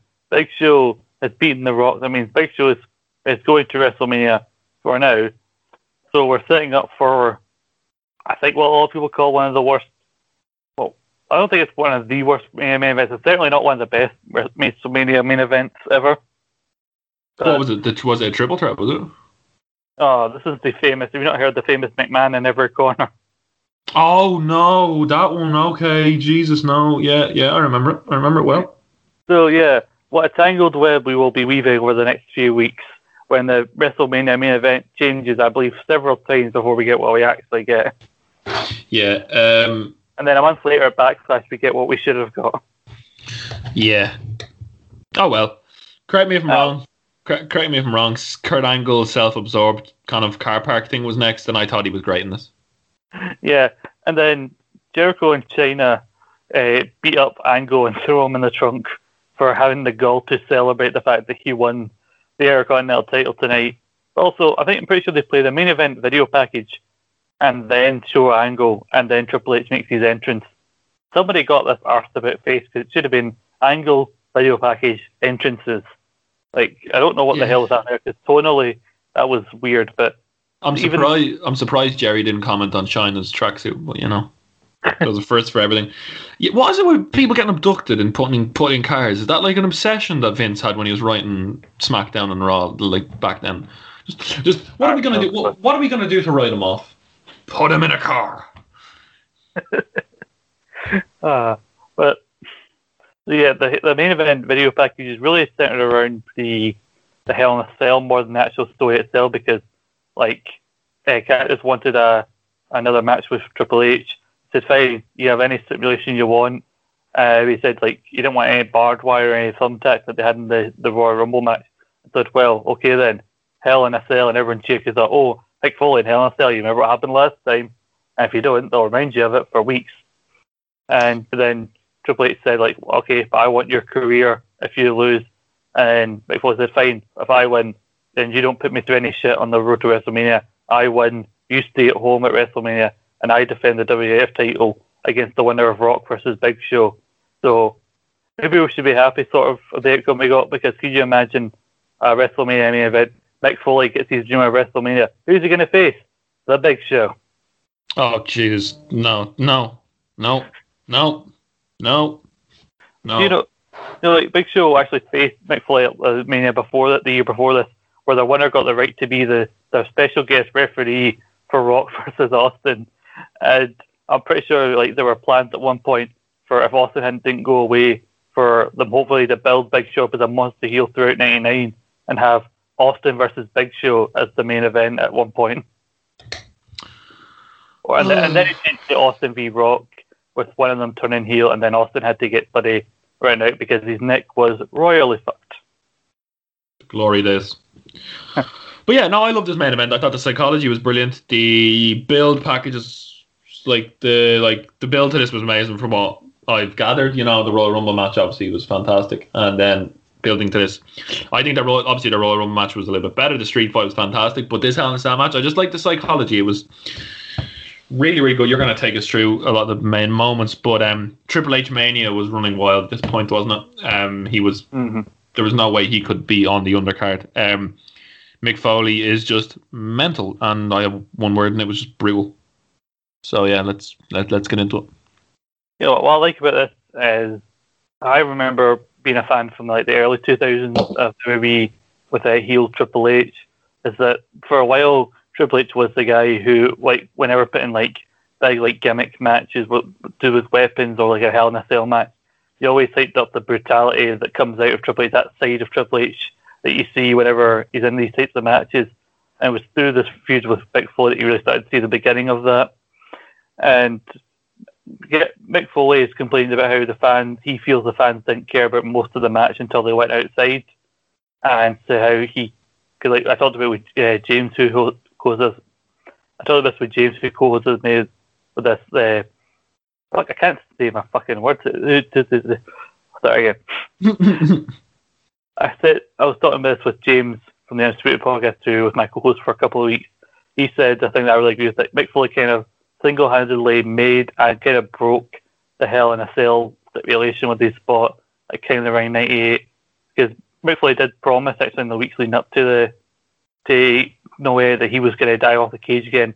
So this time he said, "It won't be a table I land through. It'll be Triple H's body."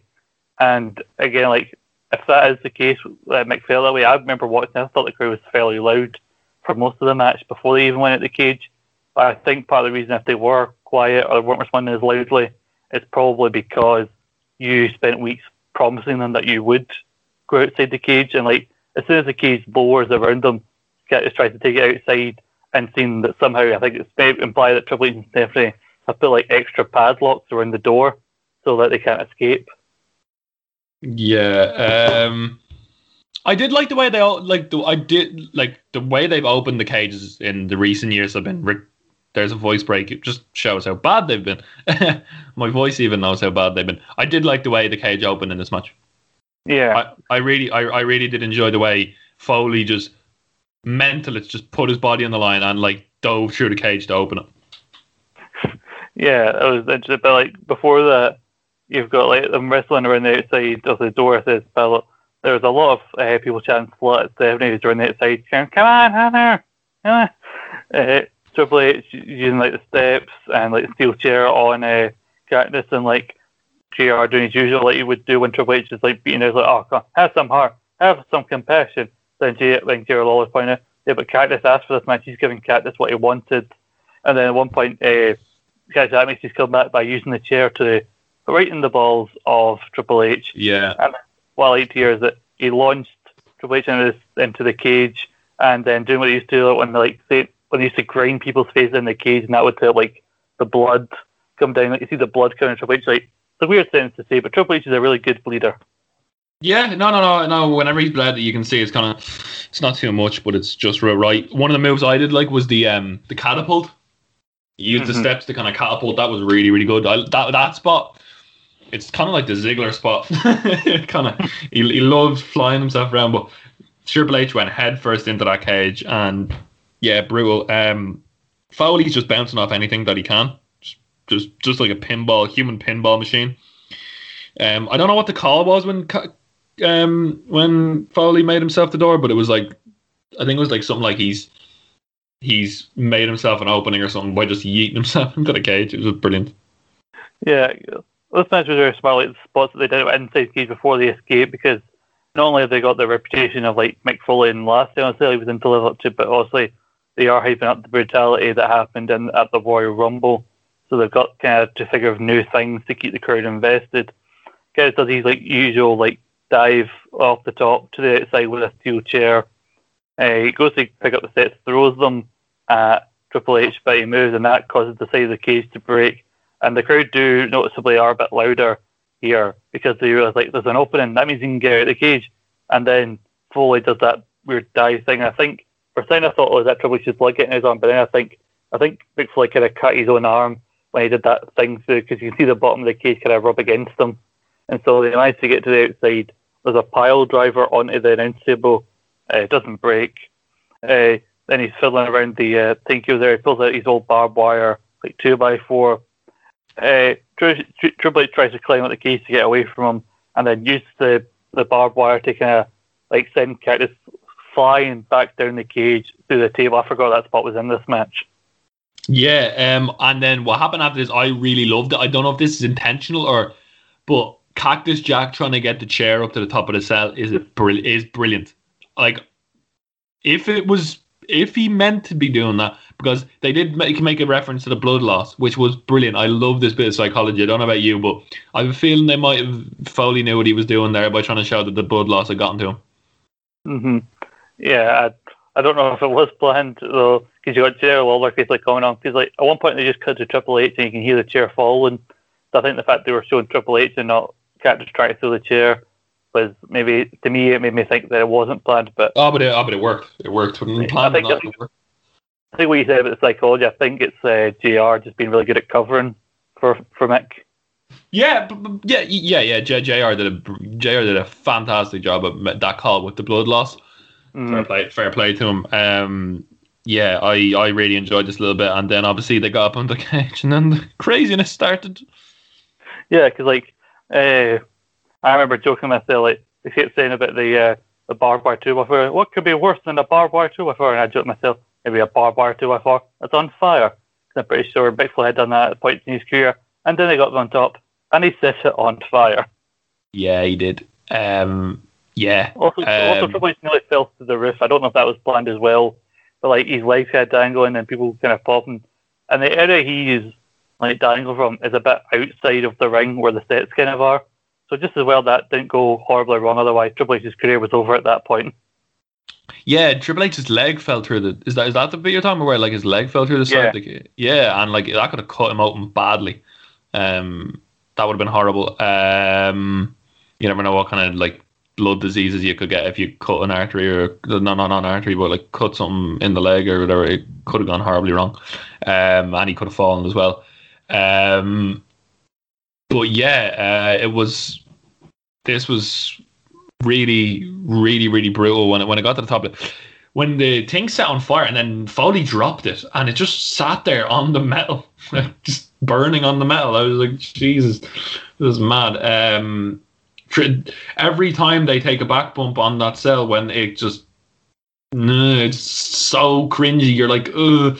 Like the cell is like falling in. You can see it, like the pressure's being applied, and it's really, really uncomfortable in the best way possible. Yeah, I don't know what happened with that show, because they kind of, like you said, left it up there, and then I think later on when the cell like raises up, it's up there, I think still, but it's not on fire anymore. And I should say about the cell, what I liked about this is like they did the thing where the cell's kind of lowering around them, which I always think that's what you should do with a Hell in a Cell, unless the Undertaker's involved.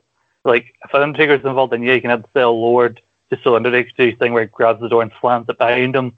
Otherwise, you just have the two guys in the ring, and then the cell lowers around them. That's, to me, the perfect way to do a Hell in a Cell match. But yeah, they imply that he's going to pile drive Triple H on top of the cell. And then Triple H, this is the spot this match is probably best known for. It's a backdrop. The roof of the cell gives way as Mick Foley goes flying through, and then a bit of the ring goes through a bit of the ring that's gimmick to help cushion his fall. And the crowd, I think the crowd pop like when Foley's already halfway to hitting the mat, and before that gives way, because I think it takes people a second to process what's actually happening. That he's like, oh, backdrop, oh shit, he's falling. Yeah, yeah. It was like, like back body drop would be normal. Like if you fell through the cage, you thought it'd be like a pedigree or something. Mm-hmm. But you just like it's that moment you're like, just relax. You're like, oh, back body drop. Oh shit, the cage is broken and he's falling through. So yeah, like brilliant spot. I think Mick, I don't know what the injuries Mick had coming out of this. Was this the match that he put? It wasn't the match where the tooth went up, and it wasn't. I don't know if he had many injuries. I'd say he had a serious concussion after that fall, but I don't know to what extent the injuries were. I think that the reason for the thing through the ring is to also make it a bit more impactful the way the fall happened. Also, I think is also to kind of cushion his fall, because like I read the paperback version of his first book, and he adds an extra chapter because it first came out in hardback and then came out paperback later. So he had an extra chapter, and it was in the lead up to this match. So he had an extra chapter about going into this match and planning on it being his last, because Foley legit wanted this to be his final match. And so also they wanted to put Triple H over strong, but like they wanted to take a memorable like bump. I think they put that in there because they thought like he's already buggered, like he's physically, but we need to at least make it easier for him because we can't have him going out even more injured than he already is. I'm pretty sure, I haven't read his second, but I think he goes into more detail about his plan for retirement. But because like they say, Mick Foley is 34 here, and he doesn't look it. He looks 40, 41 at least. I mean, you talk about fucking rock paper, and I mean, Rock and Big Show are around about 27, 28, and they look way better than Mick Foley, who looks at least 10 years older than them, but he's like 6 years older. Yeah. I mean, that's kind of the price you pay for wanting to murder yourself. I mean, we've seen Foley do the FMW barbed wire death matches, which have come to light since the exploding barbed wire death match was announced on Wednesday. And when Foley's doing shit like that in Japan and then goes to WWE and decides I'm going to fall off a cell, not once but twice. You can kind of see where his career was shortened. But for what he did, it was amazing. You know they weren't going to repeat the spot with Undertaker, so they kind of did a spot that was kind of reminiscent of like the Shawn Michaels spot from like '97, where he kind of falls off, like, hanging off the side of the cell and then goes to the table, which I think is a spot they've tried to replicate that like many times since, and they don't always look the best, because obviously nowadays WWE aren't really willing for somebody to go off the cell or through the roof or something like that, and so like so Cactus is kind of lying there, and the whole Triple H slowly gets down from the cell, sees Cactus moving, but then Craig quickly gets out with the pedigree, and Jerry Law's kind of been saying like, oh yeah, like Mick Foley, he's going to lose. Triple H is the best because obviously he's a huge commentator, but like it's like Jerry Lawler finally trying to like console JR and basically tell him like it has to end now, because like he said, no dream was worth this, and he realizes the pedigree, and JR even at the last minute just yelling, kick out Cactus, as soon as he has to, damn it. Yeah, that little bit at the end, that bait and switcher, I was like, oh my shit, he kicked out. But it was kind of clear once he fell through the when he fell through the cell that where it was going. Plus, I don't think anyone ever believed that Foley was going to beat Triple H. But the end was great, that it wasn't just him going down and pinning him. It was a little bit of a bait and switch. I really loved it. I don't know how Mick was walking, but fantastic. Yeah, because like it was a great battle. I think a lot of people say like, Foley wants to go to Mania, so maybe there are people that hoped that he would win it here, but then maybe drop the belt at Mania just so he could say he had a match at WrestleMania. Because also The Rock was probably going to be in the main event at WrestleMania, and Foley wasn't beating The Rock. So somehow they could have continued on to Mania for like a third match between these two. Then I think people would have believed that Foley was going to win, but Foley was done at this point, and he wanted to kind of retire, but have a good program where he made a star on his way out. And Triple H saying about the dreams, and like, yeah, well, my dream character is to have a WWF without you in it, and so that was part of the thing for them putting the career on the line. A hell of a match. I think it's one of the forgotten Hell in a Cells because people remember it for either that bump or the fact that also the career thing was on the line, and also that's a stipulation that never was followed up on because Foley would return. I mean, less than a decade after, it's about 9 years after this match, Mick Foley is TNA World Champion. Let's just remember that, please. Oh yeah, just bury TNA, lads. We got Big Show and we buried TNA.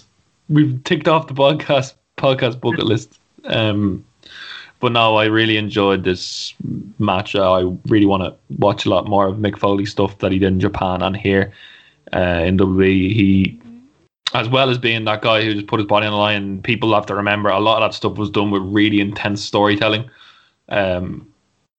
I'd say he was probably the best storyline deathmatch, like hardcore wrestler ever, because a lot of hardcore wrestlers these days are hardcore for the sake, for the sake of just being hardcore. Whereas Mick Foley really understood that if he's going to do something, unless it's being accidentally thrown off the top of a Hell in a Cell, that there was storyline involved, and that's what probably makes him one of the more underrated wrestlers, and will continue to be, because he was fantastic.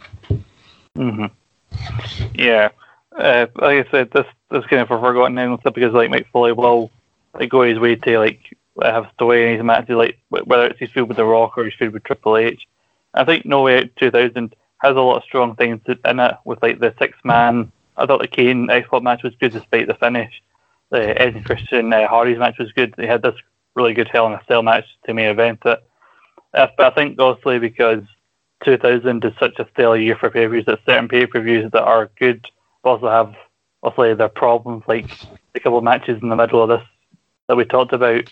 That also when you talk about 2000, this gets lost behind the Rumble, Fully Loaded, SummerSlam, things like that. Whereas like it's not the worst pay-per-view of 2000. Yeah, it was a really good plug-in pay-per-view, and it was less is more. 2 hours 36 minutes as well, Scott. How nice was that? Yeah, and this match was also the longest, as it should have been 23 minutes 57. This went, and weirdly the second longest match was Edge and Christian v the Hardy, so that's a nice wee thing for them to get kind of the second longest match on the show. So there's a lot of faith in them. And what's also interesting is that I don't know how old Triple H is here, but there seems to be a weird like youth movement here, because Foley's 34 and thinking about retiring, partly because of the toll on his body. So like you got Edge and Christian, the Hardys, all in their 20s. You got The Rock and Big Show both in their 20s. Triple H must have been at least coming into his like early 30s, something like that. And you got Jericho and Angle, I think, both in the late 20s, something like that. Which is like the difference between this and WCW trying to say like, oh, we'll give a youth movement, all these young guys to beat all these established legends.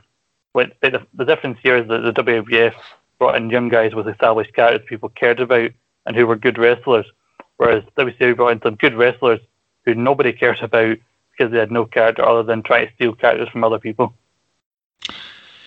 Yeah, as I said, always, I would love to go back into the kind of archives and watch, but time is busy, so unless I'd be reviewing it, it'd be hard to do it. But maybe in the summer I might go back and watch this more intensely. But I'm really loving your series, Scott. It's fantastic. Thanks for having me on. But it's really cool to look back and kind of get a perspective from back in the day. And I really hope that I kind of contribute like a kind of casual audience, kind of, or like as in like we had Scott who knows about this kind of stuff, and then basically Scott's teaching me about the stuff. So it's really cool to come on here and because.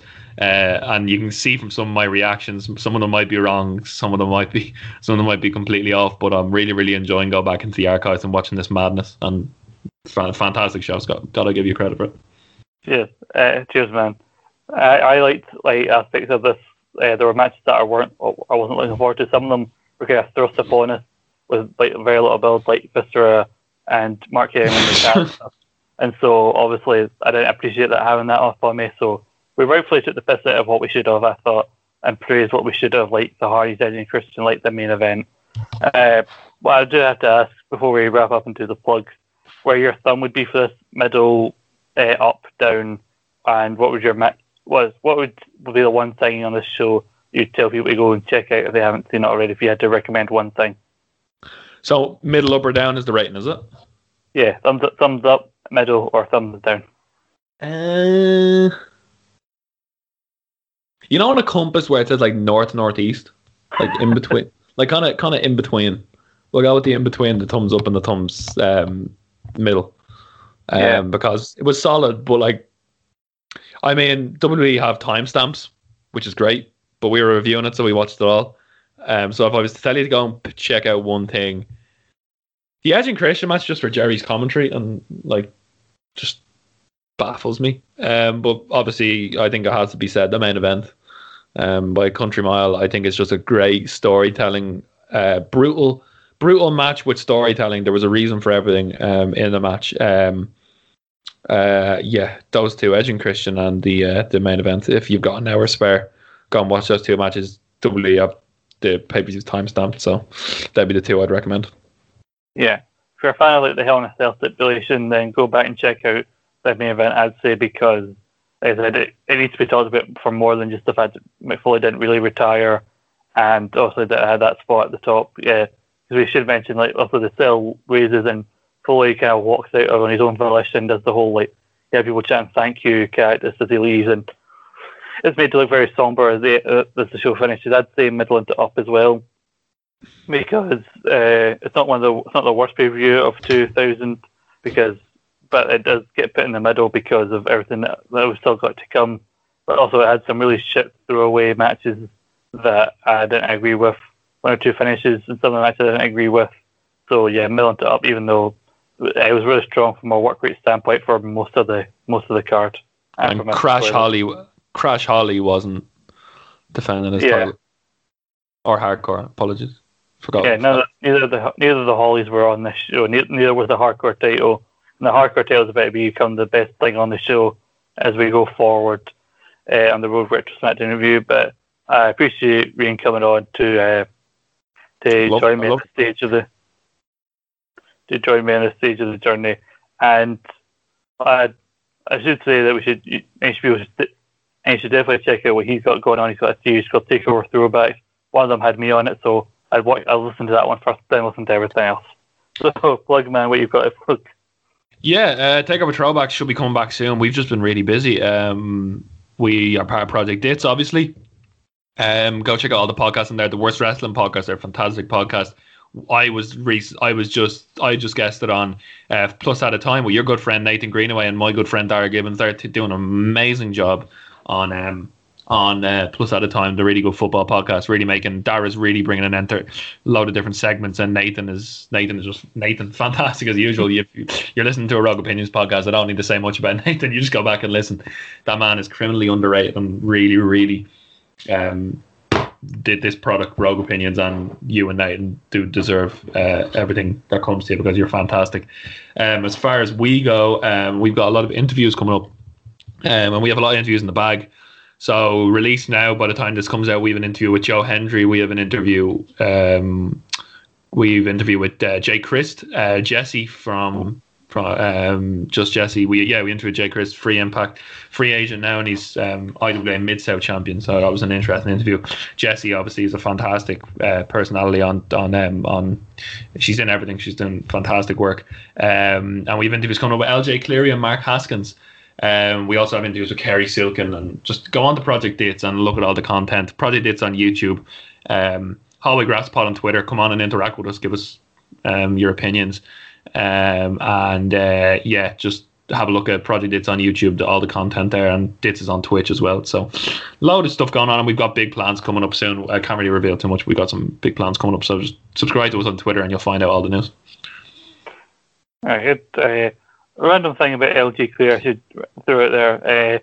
With Eat Sleep Suplex, we did a thing when we did a sweep for ICW Square Goal. I think it was 2021, one of the last times we were all together before everything went to shit.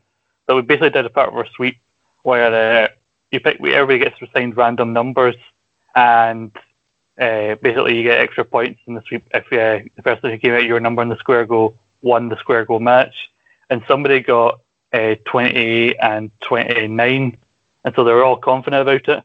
And then out came, I can't remember, it was one of the guys, I think it might have been Nathan from More Than Hype.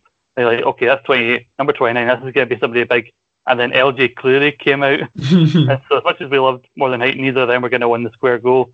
And I can't remember which one is in our group that had those two numbers, but as soon as LJ Cleary came out, he was fucking raging. Oh, man, I spoke him for an hour and 20 minutes. He's a great lad. So we got loads of interviews coming out. Just check them all out on Project. The YouTube versions and audio versions are on both Project Dates and Hallway Graphs Pod. But like talking about sweepstakes Royal Rumble, I had Daniel Bryan at number 17 in 2 Royal Rumble sweepstakes, Scott. Both of them for, I don't know how, 2 separate ones. I've got Daniel Bryan separate ones. Daniel Bryan at 17 in both of them, and there was money on the line for like number and person. So Seth Rollins cost me €210, and I'm not over. If Daniel Bryan had won, I would have won €210. and he was one of the favourites. I was so angry. But yeah, thanks for letting me plug everything. But like, just I'm enjoying doing a lot of interviews. They're really keeping me sane. So if you want to check them out, the guests are the stars. I just direct the conversation. It's a great listen. And thanks for having me on, Scott. And I'll definitely be on back again soon. We struck up a regular thing, so I'm looking forward to being back on to talking about madness. Yeah, I definitely would like to do this again at some point. I'm really interested to check out your Jake Crist interview. I was a fan of his work in Impact Wrestling. Actually, I think he showed up in that same Square Goal match, because Sami Callihan was in the match, and then Jake Crist came out. He was the only other member of OVE came out. He came out in a stunning red jacket that night. Yeah, so, he's so nice. We talked about his Impact career. He has a fire lit under his ass when this gets out. He was working hard when he's an IWA Mid-South champion, but he is working really hard, and that was a really, really good interview. As far as this goes, check out Rogue's Opinions at Rogue_Opinions. The Go Home episode for SmackDown is up. I think it's me and Nathan doing that. It's definitely been recorded at this point. All the sorts of guest hosts that I've had over the past couple of months. But I'm looking ahead to actually potentially a more full-time co-host. More details about that to come. But there's all sorts of stuff here at Rogue Opinions, the Banter Minute podcast, Nathan's stuff with the Naked Men podcast alongside his friend Ben. Me, Jimmy, and Nathan are struggling to get our schedules together at time recording for another podcast, but soon we should have the next stage of our ultimate our tournament series occurring, the Ultimate Comic Book Movie. We did the Marvel Cinematic Universe stage, hoping to do the DC stage next to move on to the grand final very soon. Also, Master Debaters finally made a return, and we settled the age-old debate: who would win, one of every 151 Pokemon or a billion lions? You listen to my argument and the wrong side that Nathan put against. All sorts going on here. Follow me at Scott McLean 1996. My other podcast, Scott and Paul's Round podcast at SB Rambling. By the time this is out, hopefully our WrestleMania 12 review is up, where a show I'd never watched in full, and Paul was very anxious to know what my thoughts were on the match, the Iron Man match in the main event. Eat, Sleep, Suplex, Read, all sorts of good stuff going on there. As I said, I'm pretty sure a couple of guys over there interviewed all three members of More Than Hype. It sounded, from the sound of it, sounded like a hell of a good time. Lovely bunch of lads. All sorts going on there. Saturday Draft Live show I'd do. East Meets West if you're into your Japanese wrestling. All sorts of feature shows about NXT and all sorts. I'm also doing some articles about wrestling over at Culture Vultures. I've got a couple up. Time recording one about Eli Drake, or so we called L.A. Knight. Horrible name. And also I did an article about why Moose should be the face of Impact Wrestling, and at time recording I've got some other ones that I've written but have not yet came out, so please stay tuned for that. All sorts of good stuff going on. And the other guys there, from what I've seen, are really good and very talented writers as well. And I'm losing my voice because I've had to plug everything because I haven't slept in days. Oh, we've gone 2 hours. We've gone nearly as long as this pay-per-view, man. We done well tonight. I'm going to enjoy my beers tonight. It's long. Yeah, I've got a lot of stuff that I'm currently doing, but I'm enjoying it. Also, you got to pass a lot down somehow. And again, it's good to get to talk to good lads like yourself, man. Legend, man. It was a pleasure, and lockdown is going to continue, but we're going to continue making good content. I think the content quality has gone up as lockdown has gone on, but we're all going to be glad to be back out of lockdown. But of course, the content will still continue, and I'm very happy to be on, and I can't wait to come on again. So yeah, stay tuned for the latest stuff to come out from Rogue Opinions and the Rogue Rip SmackDown review. And do remember, if you're feeling down about lockdown, unlike this pay-per-view, there will be a way out eventually. Let's hope. Big Show standing in between you and sanity. Goodbye, everyone. Goodbye, everybody. Here comes the money. Here we go. Money talk. Here comes the money. Money, money, money. Dollar, dollar. Dollar, dollar. Ching, ching, bling, bling. Got the chatter. You ain't talking money, then your talking don't matter. Ching, ching, bling, bling. Patent pockets. We take the dollar, dollar. Can a damn soul stop it? Here comes the new kid on the block. Hold all your bets, here's where the buck stops. See, first of all, I'm stepping out on my own. About time I elevated to claim my own throne. Success in my blood, call it homegrown. Puerto Rican testosterone. Power and money got me crazy cocky. No longer need you, Poppy. I know you're mad because you can't stop me. And if you wonder how this player done scooped your honey, I think she smell my cologne, it's called brand new money. Making major moves, man, ain't a damn thing funny. Pimpin' hood rats to Playboy bunnies. They see the... They see it, they see it. Say what? Money. I'm global dollar and roll with Bow Fitty. Like to go out smelling fresh and looking spiffy. Don't like clean money, I want my wrist to be filthy. Pops with that retirement fund, I can't touch till I'm 60. So what am I supposed to do? Rolling through, steady patting them pockets, sell I'm stacking holding two. Ching ching bling bling, catching cash and lump. It's a Toro, get a jacket, I'm selling them out my trunk. Whenever, whatever, it takes to shake down $1. Must go in that direction, wait a minute, holla holla.